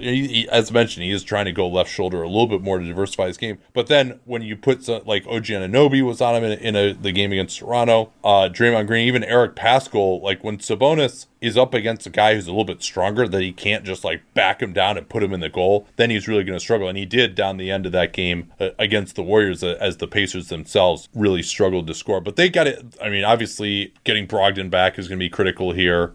And they've got to just get more guys who can dribble. And LeVert is going to really, really help them in that regard, I think, just to and have someone who can soak up a few possessions. These guys really struggle late in the clock as well. Brogdon is more of just an opportunity penetrator than someone who can put you in the mix and like get a shot off at the end. I mean, they don't really have anyone on that team. Like Holiday would probably be the best guy who's available right now in that role. And so it's going to be interesting here with this difficult schedule. Hopefully getting LeVert back and a little better health from Brogdon and some of these support guys can help. But it doesn't seem like Warren is going to be riding to their rescue anytime soon here. And then the other big potential ripple effect for the Pacers of the last couple weeks is that as they've fallen off a little bit and the Heat and Raptors have righted the ship, is that it looks like there are 6 teams that are both, like better records than them now and better teams, assuming TJ Warren is out for a while. And so, that the 7 seed isn't the worst place to be, but it is looking like that is more likely, a lot more likely. Well, if they got to play the Nets, I would.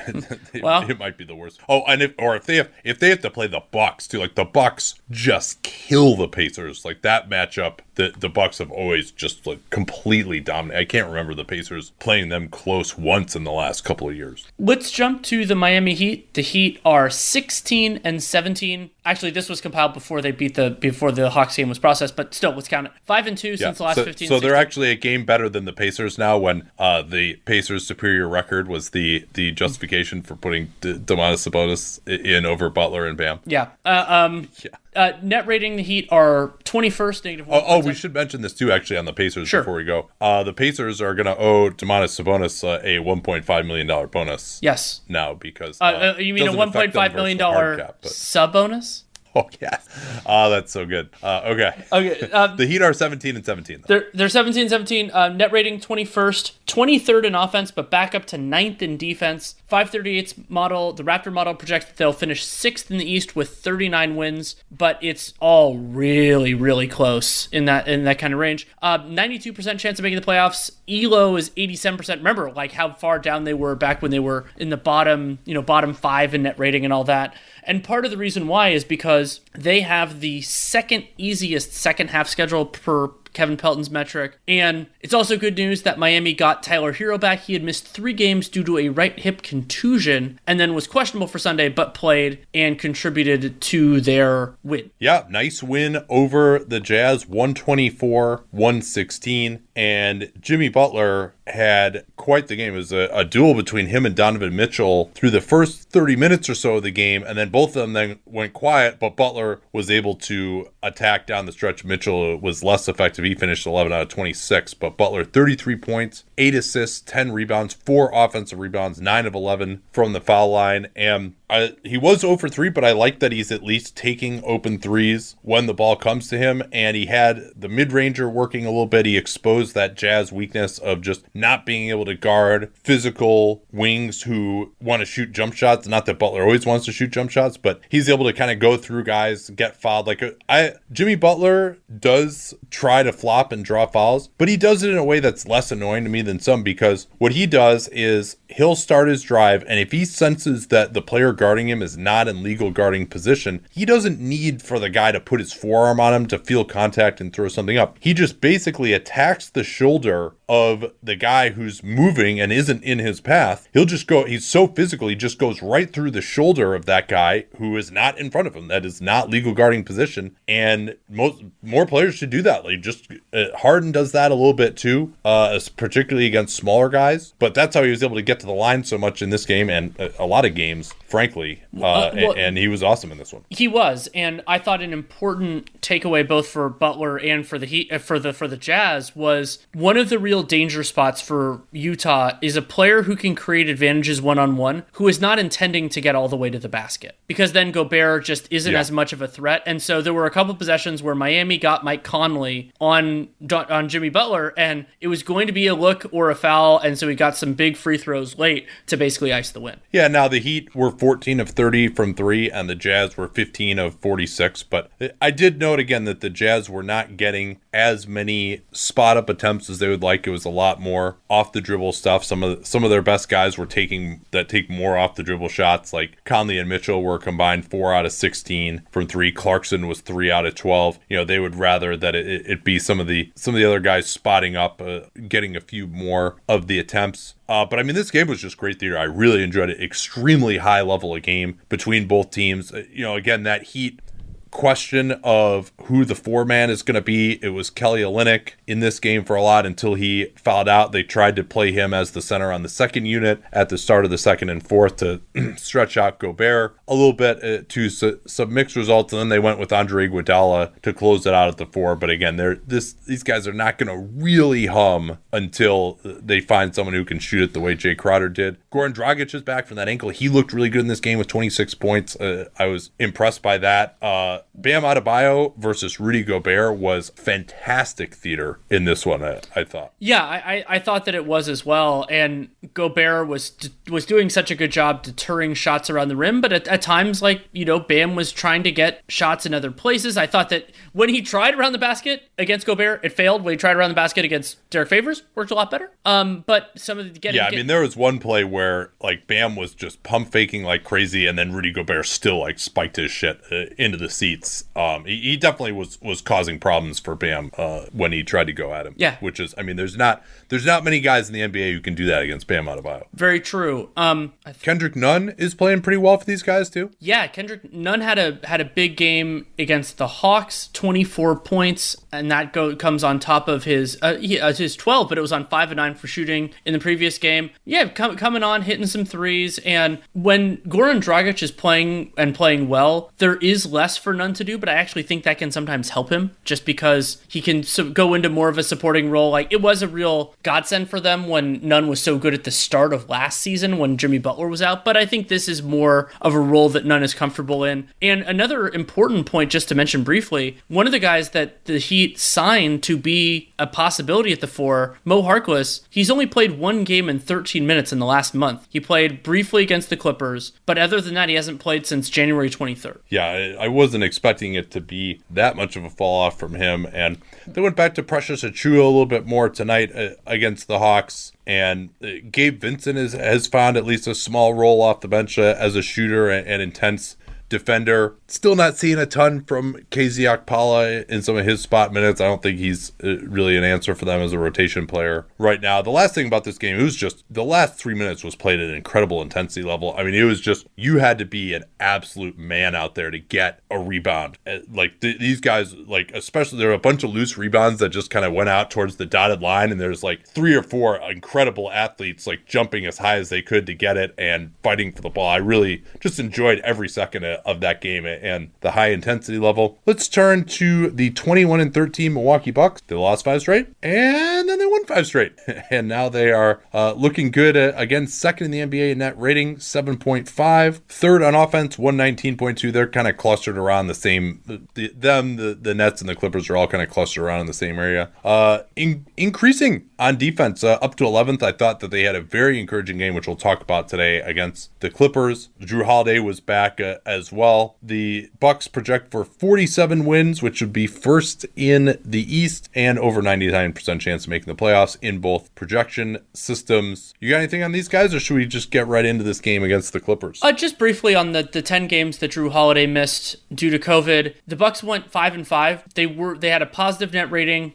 I'm impressed that they were ninth in offense. I mean, you think about just they had other creators, but they were also dealing for part of that time with DJ Augustine. He was out dealing with a personal family issue. He didn't play in the win over the Pels. Yeah, I think it sounded like he had a kid, actually. Great. Okay. That's what Mike Budenholzer was alluding to, it being a positive reason for his absence. I would guess that's what it was. And so that led to the Bucks playing this ridiculous lineup in the win against the Pels. The starting lineup was DiVincenzo, Middleton, Giannis, Portis, and Brook Lopez.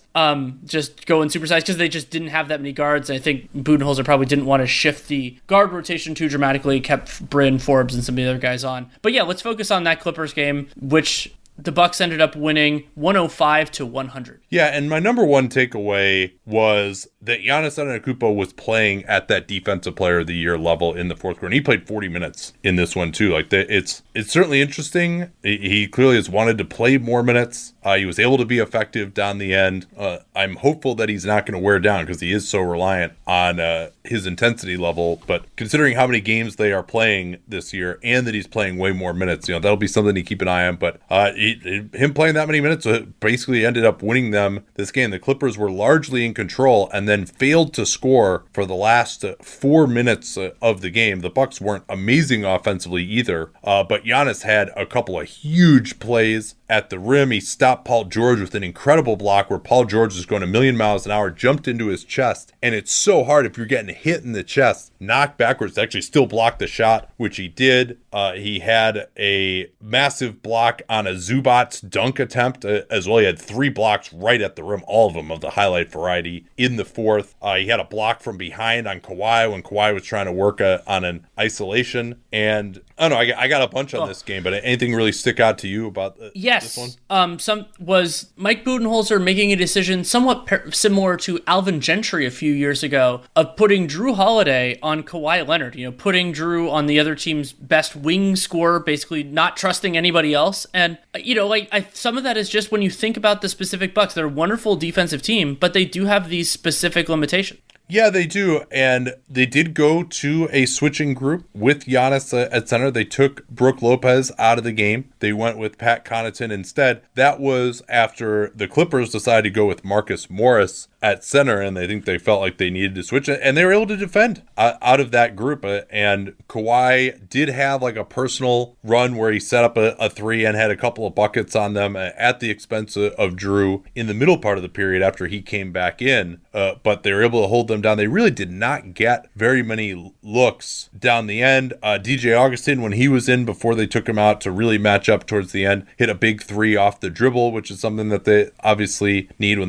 they went under on him. Using Giannis as the roll man is continuing to pay dividends, and Chris Middleton had just 2 unbelievable passes, or actually I would say 3, all of them to Giannis in this game. One was a nice little play as the roll man, and then he had 2 sideline out of bounds where just standing there, they ran a pick play where Zubac was on Giannis, and Zubac's a little bit too slow to deal with Giannis. They had a guard set a back screen, and Middleton just threw it 3 inches over Zubac, who has a huge standing reach, outstretched arm, to an alley-oop off a sideline out of bounds against the other team's center. That was awesome. And then he had another play where they tried to set a screen for Giannis. A smaller player switched onto him on a sideline out of bounds, and then he just lobbed it right over the top to him to get it to Giannis right at the rim on that one. So a great passing fourth quarter from Chris Middleton. Anything else on this one, or do you want to move on? Yeah, I think just the end of game offense looked a little bit better. They also they called timeout to set this up after the Clippers had failed to score. Bucks were up by 1, and there was about a 9-second differential. They got into their set really early to get Giannis at the elbow, but then they got a quick backdoor for Holiday. Holiday then passed it around, and then they were able to get Giannis driving in unguarded from the three-point line after they passed it around for the dunk that put him up 3. And then Clippers got a chance at the tying 3 with Kawhi getting a decent look, but he was well pressured, and they missed that, got the rebound, and that was it. So Middleton hit a couple of free throws to put him up 5 and end it. So this was it. The Clippers have not been a good clutch team this season, but this was a good win for the Bucks. They're able to defend the Clippers pretty well down the end without going to that Brook Lopez drop coverage style. They had Brook Lopez out on the floor more even when he was out there defensively against Paul George, for example. And they were able to get Giannis involved, but not him going to the isolation game. They didn't really do that at all in the last 5 minutes. So this is a positive step forward for the Bucks. Yeah, it absolutely was. We can jump to the Orlando Magic. The Magic are now 13-21, 3-3 since the last 15 and 60. And despite that record, their playoff odds have been dropping like a stone. Part of that is because they are 28th in net rating, negative 6.5, 29th in offense, 16th in defense. 530 now projects them to win 27 games, which would be 13th in the East. Their playoff odds are less than 10% in both models. And James Ennis missed Saturday due to a sore left calf. You're the calf. There we go. And so something that struck me when I've been watching the Magic, and it really is a shame that, I mean, beyond the 2 young players who were out for the whole year, like they've looked a lot more capable, especially on offense, when Evan Fournier's been available. And it's been this really weird year for Fournier because played in 5 games, then he sat for 9, then he played in 9 games, then he sat for 5, and now he's played for another 6. Like, it's been really on and off due to this back issue that he's been dealing with.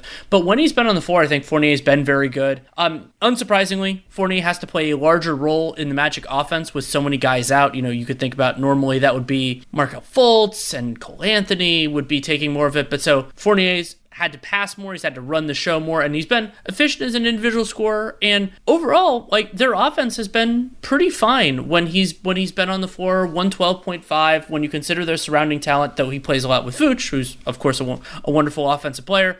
And that drops precipitously when Fournier is off the floor. But there is a lot of shooting luck in that number because the Magic, and when you think about the players, they're shooting 42.6% from 3 when Fournier is on the court. Yeah, I'm starting to think that obviously it depends what the price is, but Fournier to the Boston Celtics into their trade exception, the Celtics might need to send a little bit back because they are hard cap. I have to look at exactly what that is. For a future first round pick, to me, makes a lot of sense. I think Fournier as like a Gordon Hayward light type of player for the Celtics would just be exactly what they need. Just another guy who can make some decisions. He's a good passer and connector. He's acceptable defensively. Doesn't have quite the size of Hayward and can hit shots off the ball. He can drive, play a little pick and roll as well. Like, he would just be precisely to me what the Celtics need. Although there's a lot of teams obviously that could use someone like him. But the problem in the playoffs has been that he's been asked to do too much, as he has had to on this team. Well, and it's overall, it's going to be such a challenge for Jeff Weltman to figure out what Fournier's trade value is, because while he has played well when available and fits a lot of places, you know, there actually aren't that many capable shooting guards that are truly available. It's a position with kind of scarcity in a different way, and Fournier's contract isn't bad, and it's expiring after this year, but the back issues and the lack of clear buyers that also have the capacity to, like, either the capacity to take on a contract like this, like you talked about with the Celtics, or, you know, matching salary that is tolerable for the Orlando Magic. Like, it's going to be very difficult. I still think Orlando should do it just because remember how their books look, that they're, because of these extensions and everything, they basically can't sign Fournier and stay under the tax, though they could theoretically move someone else, but there isn't really a clear one unless they did something with Vooch. But why are you going to trade Vooch and then re-sign Fournier? So I think and I hope that he will be playing elsewhere. I don't know where it will be, and I have zero idea what it's going to cost that team. Yeah, it would seem like certainly a late first-round pick at a minimum. It would be, you know, if you look at what the price was for Marcus Morris last year, I would say that Morris and Fournier are having somewhat similar types of season. So maybe you'd say Morris plays a little bit more valuable of a position. He's got a little bit more size, but kind of similar to that. And so, no, 2 first-round picks, that seems like a lot. You know, is there?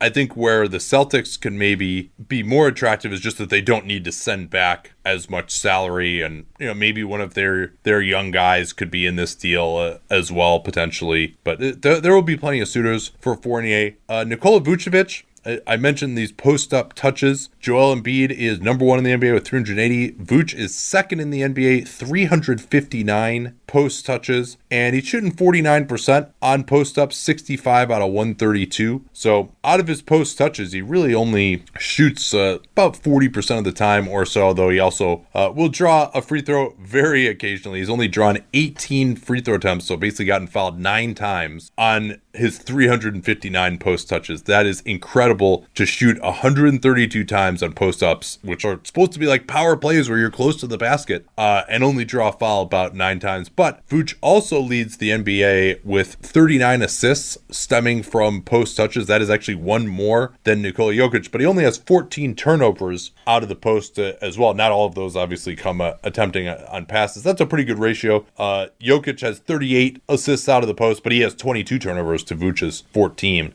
in those situations. So getting the ball into the post to Vooch for a team like this that's so limited offensively certainly has been effective on a relative scale. Let's move on to the Sixers. Philadelphia 76ers are 22-12 on the season, 4-3 since the last 15 and 60, 8th in net rating, plus 2.4, 15th in offense, solid 6th in defense, 110.2. I believe there are a lot of teams right in that vicinity. 538 projects them to tie with the Nets for the second seed with 45 wins. They're going to make the playoffs. And Tobias Harris missed that loss against the Cavs on Saturday due to a right knee contusion. Fortunately, no structural damage per the MRI. And interestingly, Daryl Morey made the decision to send Isaiah Joe to the G League bubble on Sunday. Seems a little late for that. We're getting towards the end of the bubble, but I mean, hey, if you can get him some minutes, now that the Sixers are healthier, there isn't really as much of a clear place for Isaiah Joe in the rotations. Maybe get him some more minutes for like a week or something. I think that's fine. Yeah, and let's talk about this report here from Keith Pompey that Kyle Lowry would like to join the Sixers, and what's more, that the Raptors might be willing to trade him to a preferred destination if they get something of value in return, according to sources. And Pompey goes on to say that a league source says the Raptors want to reward Lowry for his years of service by helping him secure an opportunity to win another NBA title. And so that's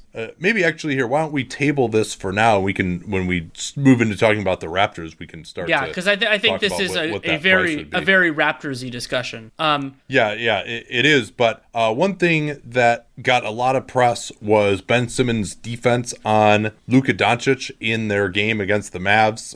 Kristaps Porzingis did not play in that game, which I thought was a big deal. They actually started Boban in that one, and Boban is, for what his strengths are, being a pick and roll partner for Luka Doncic is not necessarily one of them. Simmons did have the initial assignment on Doncic, and obviously with other perimeter players, the Sixers are going to switch that. They switched Tobias Harris onto Doncic when that guy screened for him. They switched Danny Green onto him when that guy screened for him. Harris, by the way, suffered, a knee contusion, and that's why he missed the Cleveland game. But what stuck out to me with Simmons guarding Luka is Luka did not really try to ISO him at all. He certainly went to that step back quite a bit against some of the other guys, but Simmons just did a great job of getting over screens, getting into Luka's body without fouling, eating up the space between them. The Mavs screen setters probably could have done a better job, frankly. But then when Simmons would get screened off, he's so fast in a straight line that he's able to eat up that space between himself and the ball handler going back towards the basket and get back connected with the guy extremely quickly. And when you have Joel Embiid waiting under the rim, who is still one of the best intimidators in the NBA. I mean, guys just do not challenge Joel Embiid hardly at all.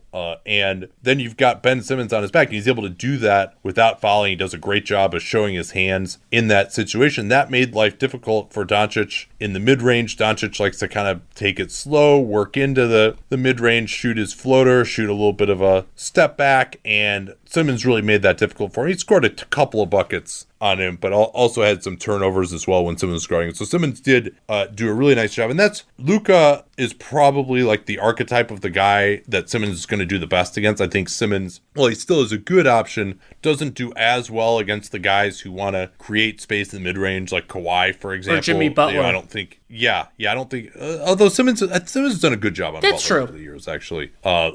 Particularly in a game, there was a real classic that went to overtime last year in Miami between those two teams. But like the guys who are like, I want to create the space and just shoot over you from the mid-range, Simmons isn't able to contest as well. He's got a little bit shorter arms than like your typical stopper guy, but Doncic isn't going to like cross you up or like get his shoulder into you and then rise up over you from the mid-range, Joe Johnson style. He wants to just kind of dribble around, meander his way, and Ben Simmons can stay really well attached to him. So he did an excellent job in that game, helped again by the fact that Dallas didn't really have any kind of spacing at the 5. They actually tried going with Maxi Kleba to start the third at center, but that didn't really do much for him either. And the post-up stuff is interesting. I mentioned Embiid's 380 post touches being the most in the NBA. He shoots 55% on 153 field goal attempts out of the post. He's also been fouled 43 times in the post as well. I mean, when you compare that to the number of field goal attempts, I mean, that's almost a third of the time that Joel Embiid tries to shoot, he's getting fouled. And Embiid is not particularly effective as a passer. It does not have a lot of assists out of the post. 24 turnovers is not bad. That's a lot better than it used to be for him. And the 36% of the time he'll pass out of the post is around average in terms of post touches. Although, again, that doesn't count the number of turnovers that they have actually trying to get it into him. But let's turn out of the Raptors and this idea maybe of Lowry moving to Philly. 17-17 for Toronto, 5-2 since we last checked in on them, or they're now on ice due to the coronavirus health and safety protocols. Plus 2.0 net rating is 9th in the NBA, 11th on offense, which is actually up from where they were last year. The defense is 12th, and they project for the 4 seed right now, 41 wins, which would be right on their over-under as well. That was one of our best bets. I think it was both of our best bets, wasn't it? To go over 41, maybe it was 41 and a half wins. But yeah, I mean, despite their miserable start, it was 2-8 was their start, something like that. They are 97% chance of the playoffs per Raptor and 95% per ELO, and part of that is due to their upcoming schedule. Yeah, Pelton's metric has them as the second easiest second half schedule, though that is going to get more difficult, probably via what's going on now. And the Raptors, it looks like they're going to be the first test case of how the NBA is going to handle these team stoppages during the second half once the schedule's set. Now, it was easy enough to do beforehand. You just, put the team on ice and see where it's going. And that started with Nurse and 5 coaches being in the health and safety protocols. Siakam is also out of it through the All-Star break, and their game was canceled. Sergio Scariolo got his first NBA win. Yeah, so... And it just turned out, by the way, interestingly enough, that he was overseas coaching and came back in, and that's why he wasn't put in the health and safety protocols with all the other coaches because he wasn't with all the other coaches, and so that's why he was able to coach the game. Yeah, and so the Raps, looks like the Bulls game that was canceled on Sunday, there's this window that a couple people have identified on April 8th when Chicago is going to be in the Southeast anyway, and both teams have an opportunity where it wouldn't be a back-to-back-to-back. However, if they have to postpone another game during the stretch, and I think they will, it kind of seems like that's where this train is going, Detroit or Boston, then we start to get into the narrow window. And so it's looked like the NBA has tried to have its cake and eat it too, in terms of the cake being all the revenue they can get. But there aren't that many places to add unless they're willing to start putting teams in back-to-back-to-backs. And so where is the rubber going to meet the road here? Is it going to be put these teams in really challenging situations in terms of travel and rest, or is it going to be sacrifice some revenue?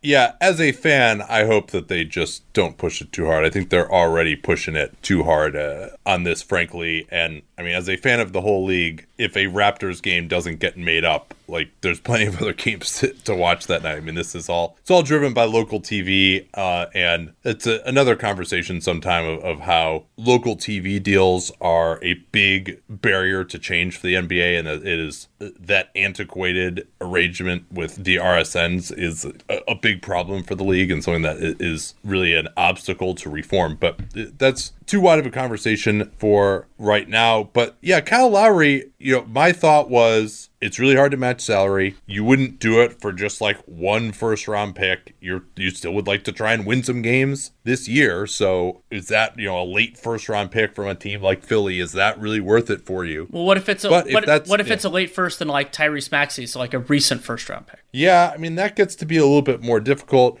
What is the matching salary, though, coming over from Philly? Philly is already in the tax. Well, yeah, so that's the point. People have said, you don't have to include Tobias Harris, Ben Simmons, or Joel Embiid. That's that's true. You could use Danny Green and then probably Mike Scott. You could maybe get there with Seth Curry, but I think the Sixers want to keep Seth Curry. And so, but all that is fair. But I think the bigger takeaway of this, of Keith Pompey's reporting, is that this is the first tea leaf we've gotten that Kyle Lowry isn't going to be a Raptor in 2021-22. Because remember, I mean, the Raptors, yes, they have the opportunity to clear a bunch of cap space. They lost some of that by giving Van Vliet a bunch of money, by giving OG Anunoby an extension. But, I mean, when Giannis signed and the extension and basically everything dried up, I wondered about that. But as Toronto, you aren't going to let Kyle Lowry go, especially because of their specific circumstance. It is technically possible. I once argued that Darren Williams should do this, but then the Darren Williams, Jerry Sloan thing was that you get yourself traded to a different team and then just re-sign with your original team after your contract expires. That is not prohibited. But I don't think that's what's happening here. Well, the Raptors only have $13 million in cap space next year as of right now, too. Right. So that to me is actually in some ways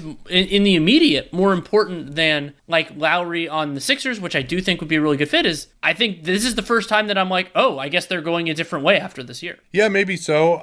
But I think a lot of that is obviously driven by Kyle as well. And, Keith Pompey Kyle is from Philly, which is important. And surely that would have a lot more appeal to Kyle Lowry than finishing this year in Tampa Bay. Right. To actually be home in Philly. And so, the reason I always thought this wasn't going to happen was both the salary and the price. And the Sixers are, as of right now, $15 million into the tax if they don't trade one of those three guys. Now, would they move Tobias Harris and then pay more in terms of assets to get the Raptors to take on Tobias Harris? Would you be interested in Tobias Harris as the Toronto Raptors as another piece to be a scorer next to Siakam? I don't know how those two guys fit. I mean, and you've all got OG Anunoby as well. So is Tobias Harris going to be like your two on offense? Like I don't know how good that fit is either. I mean,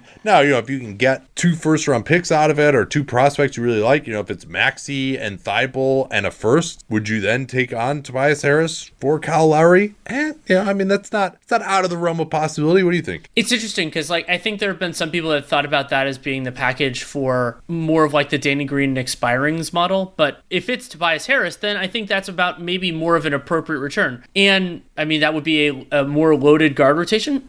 I mean, I don't think the Raptors are going to do a ton with that cap space, especially now that, Giannis is off the board. I don't think there isn't anyone in 21 that really speaks to me. And 22, I mean, will the Raptors be, at that point, let's say they're a good but not elite team next year, are they really going to be a free agent destination? They also, they'll already have a bunch of their key guys on the books.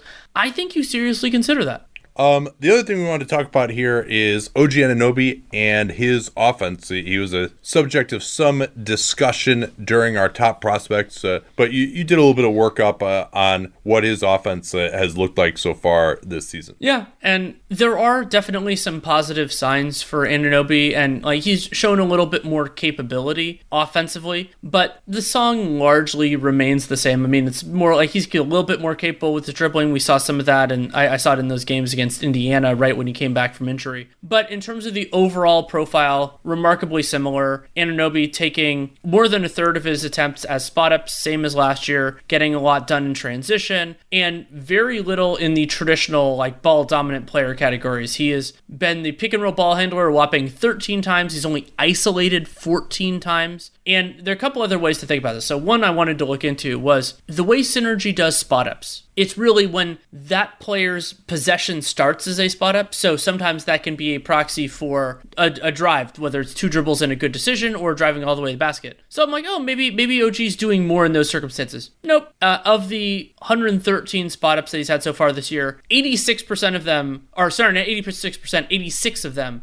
have been straight jump shots, no dribble, driven 12 times, and then driven to the basket 12 times, and then 9 shots off the dribble and 6 turnovers. So he's occupying that space as a low usage shooter. However, to Anunoby's credit, he is making those shots. Overall for the season, 40% on threes, 5.8 per 36 minutes is his career high, making those shots, making his free throws as well, but he doesn't get there very often. So what I think is different, like, yes, there is the chance, you and I talked about this in the prospects pod, that he becomes a larger volume player. When I watch Anunoby, I don't see the, like, let's call them the Jaylen Brown indicators where, okay, he's doing some stuff with the ball in his hands, it's just not what they're asking him. Anunoby has a little bit of facility there, but his role, he's just so limited right now. And I think he's good at what he does, especially with being such a wonderful defender. But I'm, let's call it skeptical, but not writing off the possibility that he becomes a dramatically larger role there, though it is worth saying, I mean, OG at this point, he's only 23. He'll turn 24 in July.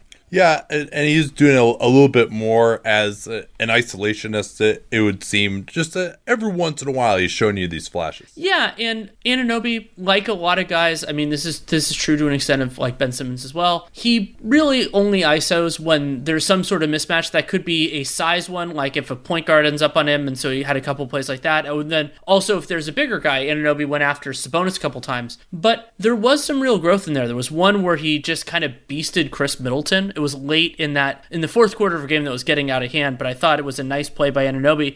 And then he also had one where he basically just moved Sabonis out of the way. So you could see how those things could really bear some fruit later on, even if he's not like the primary guy, just getting a little bit more into those actions. Not a lot of shake in Anunoby's handle, but he has a lot of functional strength at this point. So I think there are some ways that he can improve. The jump shot has gotten a lot better. Also taking more of his shots. He's actually taking fewer shots around the rim, but making 70% at the rim right now. So yeah, I think that he's an effective player right now. I'm interested to see whether he can do more. All right, well, we are going to do more right now. Despite this incredibly long podcast, we got more with Eric Pincus, so stay tuned for that. I was bringing in Eric Pincus, now LA-based, but covers the whole league, a fellow Cap dork, been doing it for a lot longer than me, actually. In the public sphere, you're probably the second guy who really started doing this, right? But after Larry, would you say? I can't think of anyone else who's really doing a lot of this stuff. About that. I've been doing this a while, though. I'll say that. Yeah, absolutely. I mean, you've known Larry a long time. Being out in LA, writes for Bleacher Report, Basketball Insiders. I rely extensively on his salary reporting. He's got salary sheets for all 30 teams at Basketball Insiders, and the YouTube streaming you've been doing has been pretty cool. Tell people about that real quick before we get started. Oh yeah, it's a blast. Obviously, we're in a situation where we have a little bit more time at home, you know what I mean? So I'm trying to make the best of it, and I found that like a couple hours, sit down on stream and just kind of go over a topic, usually something going on in either the news or just like, let's talk about what the arenas rule is. Let's talk about what the hard cap is, and I can go an hour or two and sort of explain things, and I'm doing like short videos that are just breaking down draft pick tables. Like I did one on the Mavericks, like why are they stuck with an inability to really trade many or any really first round picks, and I just break it down in like 10 minutes. You just take a look and it's like, oh, okay. So having fun with that. Yeah, so one of the big trends that we are seeing here coming into the deadline, I talked about this a little bit with Sabrina Merchant on my show on Thursday, but a lot of teams are really limited this trade deadline. Number one, with a lack of assets, but more quote-unquote interesting to us cap dorks is how many teams are limited by the hard cap in trying to take on more money at this trade deadline season or even in the buyout market. Yeah, I mean, I think it's got to be a record. I don't think I remember anything close to it. I think it's 21 teams are hard capped. It might be 22. I'd have to double check, but just off the top, it's almost the whole league. And so for teams like the Clippers, that matters significantly because they're butted right up against it. Lakers had to cut Quinn Cook, had to trade JaVale McGee really to make their roster work because he was making about $4 million and they just didn't have the room to do everything they needed. They felt they could probably get more with like a minimum guy and then have that ability to flesh out the rest of their roster. And you look across the league, it may not matter to some, but it even matters to the Celtics, who I'm sure are if our listeners are well versed in cap stuff know that they have this gigantic trade exception for Gordon Hayward for $28.5 million. But technically, they can't use all of it because of this hard cap. Now they can use it by trading someone away to open up more space, but that's not the point. The point is they can't use the whole thing. So there is some level of limitation, and that hard cap exists all the way through the draft as well. So it's not just a this season problem. It's a problem all the way through the draft. Now, you can make a trade at the draft that you agree to execute after the season in what would be normally July. I assume that's going to be, August, or I don't even know anymore. But let's assume August. And so you could still make moves, but there's this limitation exists, but it does go away. And next year we'll see what the trends are. But this year it was just everyone went for that hard cap. Yeah, and it's something that compounds that too. That's really interesting. The Lakers are dealing with this. The Bucks are really dealt with it already and are continuing to. I call it the agent's revenge because the unlikely bonuses that are in some of these contracts that teams are like who cares, right? Like, we're never making the NBA Finals. When the Atlanta Hawks sign Dennis Schroeder, I forget exactly what Schroeder's bonuses are, but then you get traded to a good team and they're hard capped, and all of a sudden, oh wait, these unlikely bonuses actually are essentially dead money for us against the hard cap. Well, yeah, they can be used to pay a player more than you have cap room, and it's very tricky. Yeah. And it's the league actually pushes back hard on it. In fact, like there were some issues with Kevin Durant and Kyrie Irving, and actually KCP when he signed. They all had unlikely incentives that were being gamed because, like, for instance, with KCP and the Lakers hadn't made the playoffs. You put in like a playoff incentive, and now you have LeBron James and Anthony Davis. You're gonna make the playoffs, and it's unlikely that you do because they base it on the previous year. But then they also have like the agency to have an expert look at it and to judge and rule on it. So it's not like a hard set. If you didn't make the playoffs last season, it's 100% unlikely the next season. They use some level of logic, but it is kind of dead money. And what's interesting, for Schroeder, his salary against the cap was a little bit lower when he was with the Thunder, but by acquiring him, some of his incentives are like making it to the NBA Finals and winning a title. So his number actually jumped up a little bit. And then there's another interesting wrinkle. He has like his biggest incentive that's unlikely. So his salary right now, it's 16 on the cap. His base is 15.5. He's got 500 likely. He's got 1.5 unlikely. So against that hard cap, you have to count all of that unlikely money because the logic is you can't go over the hard cap period no matter what period. Yeah. That's why it's a hard cap. And so just the possibility that you could give him this incentive, they have to account for. But in the case of Schroeder, one of his incentives, the biggest one, $1 million, is about making the All-Star team. And obviously he wasn't named to the All-Star team. And technically he could be named as a replacement. We're not talking about would that be likely. It would not be likely. But technically it is possible. However, once you get past the All-Star game, it is no longer possible. So wouldn't it make sense that since they can't possibly pay him that $1 million, that it would come off of the Lakers' hard cap? And while logic would suggest, they should have that additional flexibility, not count that $1 million towards their hard cap, that's just not how it works. And I think the logic on the other side of that is, a guy might have an unlikely games played or some sort of numerical incentive, and the team could technically game it so that the player doesn't reach that incentive. So that's kind of why it's a hard set rule, and they're not going to differentiate and say, oh well,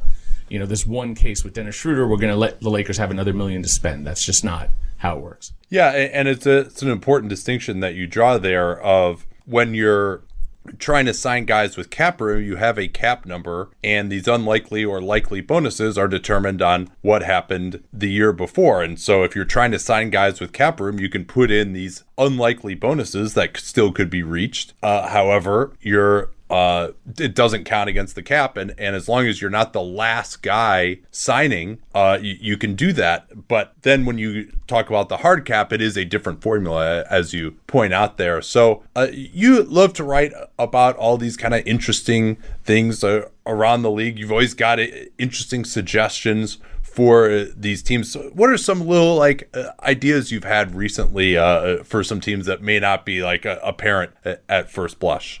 Well, I like to approach like there instead of going with the no, because it's really easy to say no because the rules are pretty prohibitive. Like there might be a yes somewhere, so let's like search for the yes. And sometimes there is no yes. You know what I mean? Like there's no yes around the hard cap. Like it is hard set. But I was looking over at Chicago and this was even before Zach. I wrote about it on Bleacher Report, and this was before Zach LaVine was named an All-Star. So I wrote about it about a month ago. And the issue is that the Bulls can't give him an extension at market value. Even before he was an All-Star, this is a guy who is 25 and is expecting close to, if not the max, close to it. He's probably expecting the max, let's be honest. Everybody wants the max, but he's someone who you could arguably should or could command it. I mean, you could definitely get into the debate of whether he should or could, but that's not the point. He's going to want it. And they can't give it to him via an extension because the most you can extend a player is to 120% of your previous salary, and he's making a relatively low amount for what he's doing this year, $19.5 million. I would love for that to be a low amount for what I do. But the way around it for the Bulls is to restructure his contract, which is pretty rare. And so I looked at it, and they're under the cap. As long as you're under the cap, you can give your player a renegotiation or restructure it. As long as the money's going up, you can't pay a guy less. In the NBA, there's no way to say, okay, we're going to pay you less unless you're cutting them. You can't keep a player and pay them less. So the Bulls could use about $14 million in their cap space. It depends on where the cap comes in and all that, but about $14 million of their cap space, and they could even get to somewhere in the neighborhood of like $50 million in space. Depends on where their pick lands and if they keep Thaddeus Young, who's been actually really good this year, and they probably keep him. But you don't have to use all your cap room, but some of it, and you could pay Zach the max. And given that he's a real flight risk for this team, it's a team that hasn't gone anywhere as far as playoffs, and they've had some momentum this year, but they're still borderline 500 team, probably under last. I haven't looked at the standings in the last couple of days, but they were under the last time I checked. But, they're competitive compared to where they've been. I don't know what their long-term thinking is. I don't know if, Arturas, Karnisovas, if I hope I'm saying that right, if he's, he took over the team. He hasn't made any real changes to this roster since he took it over from Gar Forman. And does he want to reinvest in it? In the team that got the previous guy fired? I don't know. The only change he's made is drafting Patrick Williams and signing Garrett Temple and maybe some two-way stuff, but it's almost the exact same roster. Are you going to reinvest in that? But the way Zach is playing and carrying this team, I personally, if I'm the Bulls, I'd restructure him, give him that money. You could always trade him down the line if you want to go in a different direction. But to me, that's where your money should go. I don't think you're going to get some massive superstar there, and you're certainly not going to get a star there if you're letting Zach LaVine go. So, just food for thought. One of the yeses I was able to find in what looked like a no as far as an extension. Yeah, I mean, that really could make a huge difference for him because they're limited to a little under $24 million as the starting salary for him in a normal extension. And so not only are you able to give him a larger extension, but you can also give him more money next year right away, which is that's money that you're never going to get. And so that could be part of the negotiation. Maybe you even get a little bit of a discount on him going forward if you bump him up to the max next year, which would be for him. He'll have 7 years of experience, so you can get up to $33.7 million projected. So that's really an exciting possibility for the Bulls to be able to do that. And yeah, like you said, Lauri Markkanen is kind of his $20 million cap hold is going to affect things for them also. And I think also if you're able to offer him that extension at market value and he doesn't want to take it, then you have some clarity and you can move to trade him if it does seem like he doesn't want to be there. Whereas if you're just stuck with the normal extension, he can always be like, well, yeah, I might want to resign, I might not, but you can't offer me market value. And so you don't get any clarity until he's already a free agent and then he can leave for nothing. So yeah, it can be a really powerful tool for them. Yeah, that's not my favorite rule in the CBA. The limitation, like when you're coming off of a rookie scale, which is if you're a first round pick and it's after your first contract, you can get a max extension where it literally says in the extension maximum, and it's whatever the max is that year. But you can't give an extension in other cases that's of market value. That's how, for instance, Utah lost Gordon Hayward. At the time, had they offered him a max extension, there's a reasonable chance he would have taken it. We can't say for sure. Yeah. But yeah. So what you're talking about there is just the normal, you're just talking about the normal 120% extension. Yeah. That it's limited to that amount. To me, it's like the NBA wants teams in small markets who develop talent, find talent, to be able to keep them, and that's why there's so many advantages off of a first round pick. But it's like, even in that second contract, give the team that ability to pay them what they want to pay them and what the player wants, and prevent them from going to free agency if they're willing. If they're not willing, then fine, go hit free agency. But at least, to your point of what you said with Zach, if he doesn't take that money, if they offer it, they have clarity. Now they know they need to trade him because he's not going to stick around. If a team offers the max extension to a player and they don't take it, they have clarity. But if it's 120%, it's not market value. You don't have that clarity, and now you hope the player is going to stay, and they could say to you, I'm going to stay, but when the time comes, they leave, and now you can't replace them. Similar to an extent of what happened with Kevin Durant on some level, leaving OKC. There's a lot of promises and a lot of belief that, he's going to stay, and then they leave. Clarity is so valuable to teams who have to make these decisions that impact their team for 4 or 5 years, and it costs jobs, and that GMs can get fired or whatever, and their whole staffs could end up getting fired, and then the coach gets fired, everyone gets fired because of one decision. That I think this would be, if I were to change the world, and at least this world, the NBA world, that's something I would look at. Yeah, it's so funny. I'm kind of two minds of that. I think that we reached a weird point where, number one, in the 2011 CBA, they severely limited extensions, much more limited than they are now. They yo-yoed back in the 2017 CBA, but you still have some limitations on it. But the combination of not being able to extend out very far, and then also that the cap had gone up so much, so everyone's number that you're trying to build the extension off of was way too low. That was really exciting. We saw a lot of guys reach free agency and end up changing teams as a result of that, which I actually kind of like. I think, it's good for business for me as sure. If there's a lot of free agency and a lot of guys are changing teams. But then on the other hand, as you point out, particularly for LaVine, for both the team and the player, right? Like the Bulls, they ended up matching that offer from Sacramento. It was deemed to be exorbitant at the time, but LaVine has well outplayed that now at $19.5 million. And so the Bulls got him on a good deal. And hey, guess what? Your reward for that is that it's really difficult to extend him and he might leave, right? Right. And for Zach LaVine, he's been underpaid this whole time. And so you would think, well, hey, a way for him to get rewarded for outplaying his contract value would be able to get a better extension. And he can't do that either. But fortunately for the Bulls, they've managed their cap well, and they have the space to potentially do this, but a lot of teams, it's not the case. Exactly. If both sides would want it, you would think, why is there a restriction on that? And it is nuanced.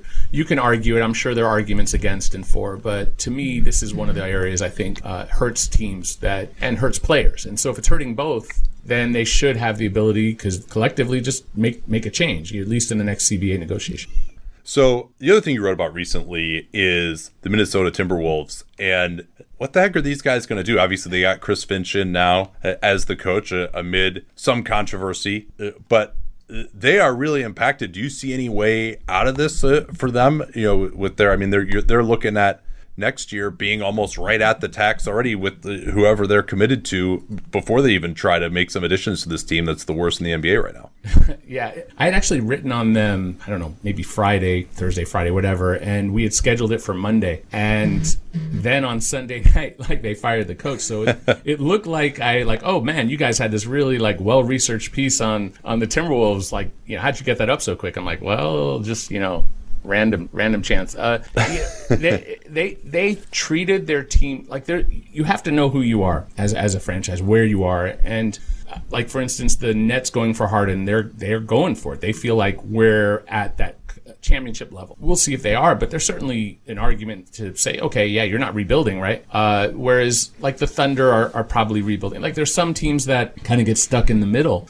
And I don't think that the Timberwolves were a team they were a piece away. They were really far away. And yet they acted just adding D'Angelo Russell to Karl Anthony Towns would push that team into like contention. And so they gave away a first round pick to the Warriors to get Russell that's top 3 protected this year. And what's bad about top 3 protection, even if you're the worst team in the league, it's still more than 50% that you're going to lose the pick because just the lottery odds. So it's more. I mean, it's not more likely than not. I guess you're going to keep the pick. It depends on how you look at it. You don't do that is what I'm saying. It's just that simple. It's unprotected in 2022, and fine if that's really what gets you to contention. But they didn't have the rest of the pieces.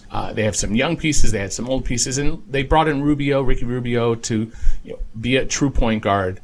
Malik Beasley's a really good scorer, but like they drafted at the same position Anthony Edwards, and you've got Malik Beasley who's a 2, and really D'Angelo Russell's, like, in all honesty, he's more a 2 than a 1. I mean, he can definitely do some things as a playmaker, but he's not like a true 1. So you kind of have 3 guys at the same position plus Karl Anthony Towns. And look, I understand what Cat has gone through this year. I have tremendous sympathy for him. He's gone through a lot, and there have been injuries, and they haven't had a chance to really evaluate it on the floor. But let's be honest, even if this was a team at full strength, they're not very good. They're just not. It's not a great roster. They're overinvested in a team that is right, like you said, at the tax line more or less next season.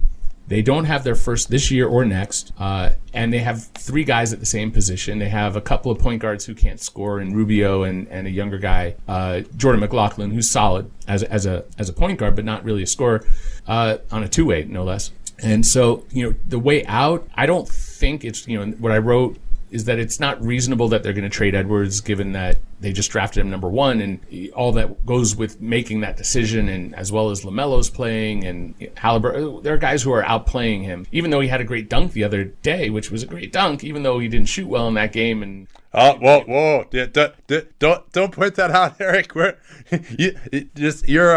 I just don't want you to suffer my fate. Is this a trigger warning? Let's just move on. I like Anthony Edwards, right? I just don't know how you build a team around 3 shooting guards. That's the main point. So it's not that Anthony Edwards isn't the right guy. It's that Anthony Edwards at the same position as D'Angelo. And if you want to argue that D'Angelo can play the point, fine. Okay, you can do a backcourt with the 2 of them, but Edwards is like 6'4", Russell 6'5", definitely can make it work as far as size in the backcourt. But there's no one there on that team who's really up to snuff against the toughest position in the league, which is like the power small forwards, the LeBrons, Kawhis, Tatum. You could argue Giannis, like guys who are at the 3-4 position, who are overpowering. And in a lot of ways, that's been driving the league. It's not, okay, you still have the Jazz who are a big and a guard, but most teams are built at the wing.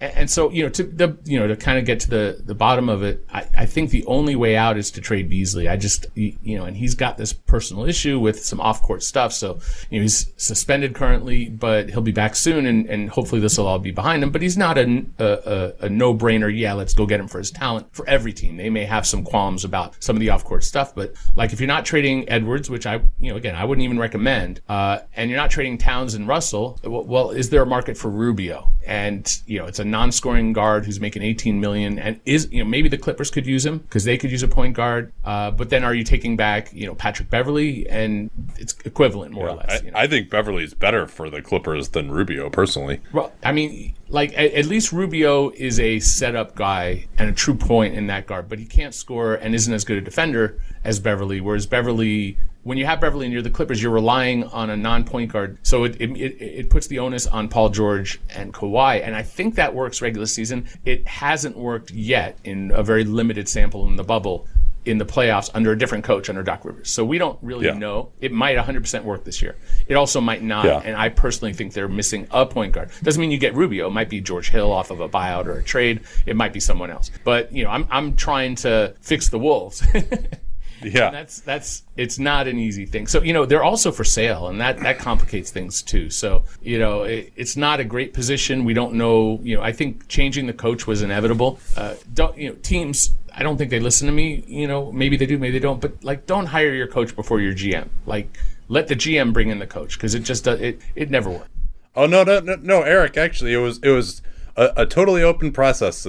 Gerson Rosas had full autonomy to pick the coach he wanted, but it just so happened that the previous coach was actually on the hiring committee to hire him. But no, he had full autonomy to fire that guy if he wanted to. I mean, look, politics run teams. There's a certain level of nepotism, cronyism, relationships, whatever. It's part of the business. And look, I had heard that there was an executive who had been offered a job recently as the top executive, didn't want the coach. The owner really wanted that coach, and the guy didn't get the job. The next, the replacement said, yeah, I'll take the coach. I love him. And then after a year, fired the coach. You know what I mean? Like, say yes, get the job. Then just be patient, let the guy go. But ultimately, the coach is not going to last. I mean, unless it's like a Popovich or there are some coaches who have that cachet, but most don't. And certainly Saunders did not, even though there's a great relationship, based on his history with his father and all that. I get it.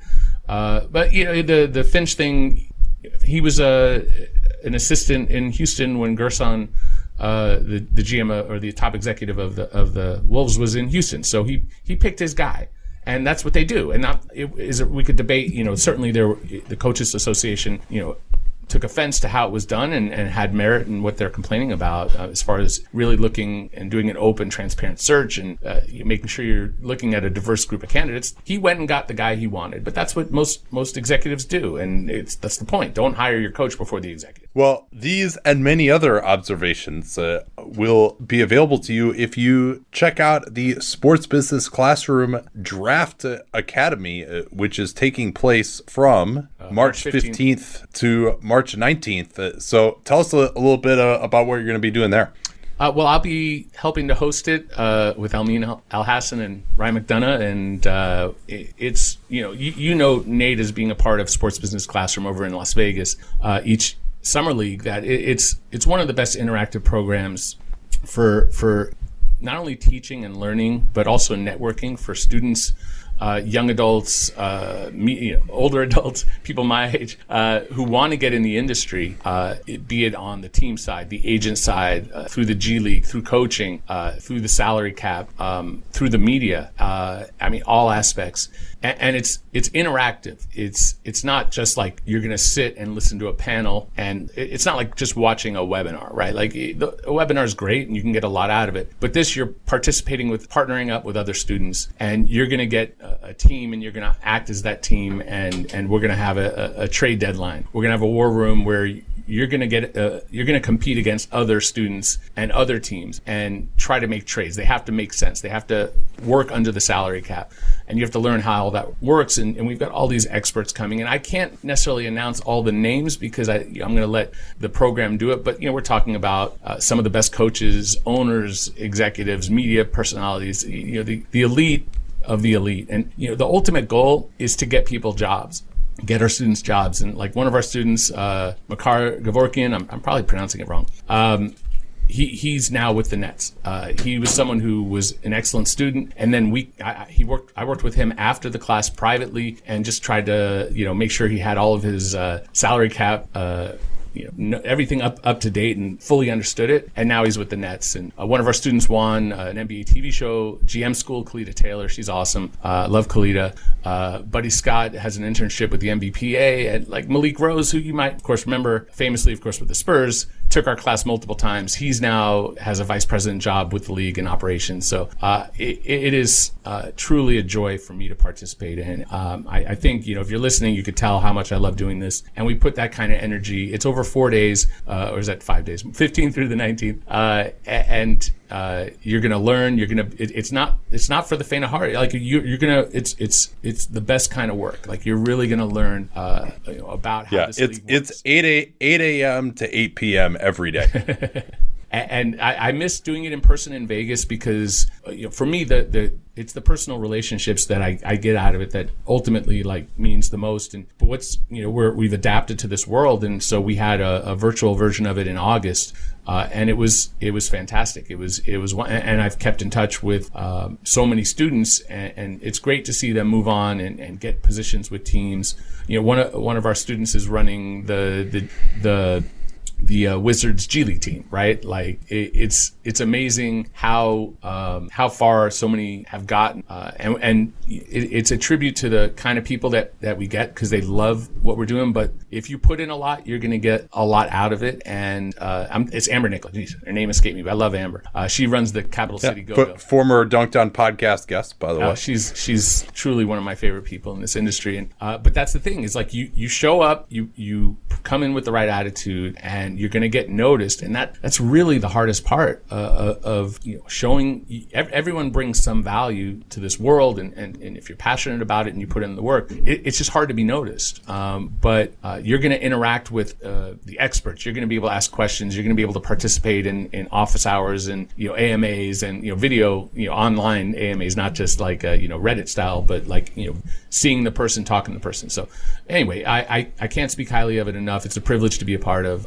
But go ahead and check it out. It's the Draft Academy Sports Business Classroom. You can find it also on my Twitter. I recently tweeted out, but it is truly the best program. Yeah, and at a minimum, you're going to have a lot of fun. Again, that's sportsbusinessclassroom.com/draft-academy. And follow Eric's work, and Basketball Insiders. His salary sheets are invaluable. Thanks again for coming on, Eric. Appreciate it. Anytime, Nate. Thanks for having me. You all have heard me talk many times about my wife here on the show. You might recall that she's a yoga teacher, and I wanted to let you know that she is starting her own streaming service called Yoga with Ashlyn, Aislinn. That's how you spell it. And if you enjoy our meticulous, data-oriented approach here on Dunked On, either you or a significant other will find this to be the best streaming service there is for yoga. Unlike apparently a lot of teachers, she spends about an hour planning the sequence for each class. Why is that important? Well, it helps you get the most out of every second that you're on the mat, whether it's one of her quick 10-minute refresh classes or one of her super hardcore inversion labs. This detailed sequencing makes all the difference. Whether you're looking for injury prevention, getting into that really hard pose you haven't been able to master, or just getting your mind right at the end of a really hard day. She's got over 130 classes, and that library is growing at 1 to 2 classes per week. She'll even take requests from members on new classes that they'd like. You can search by poses, by body part if you're feeling something is tight. She's really built an impressive platform. And whether you want to get into yoga more yourself, or you know someone who is really into yoga and is looking for a way to get a lot better, check out Yoga with Ashlyn. There's a free 7-day trial. You can either go to yogawithashlyn.com, or there's a link to her service in the description of this podcast. That's yogawithashlyn.com, Aislinn, or just click the link in the podcast description.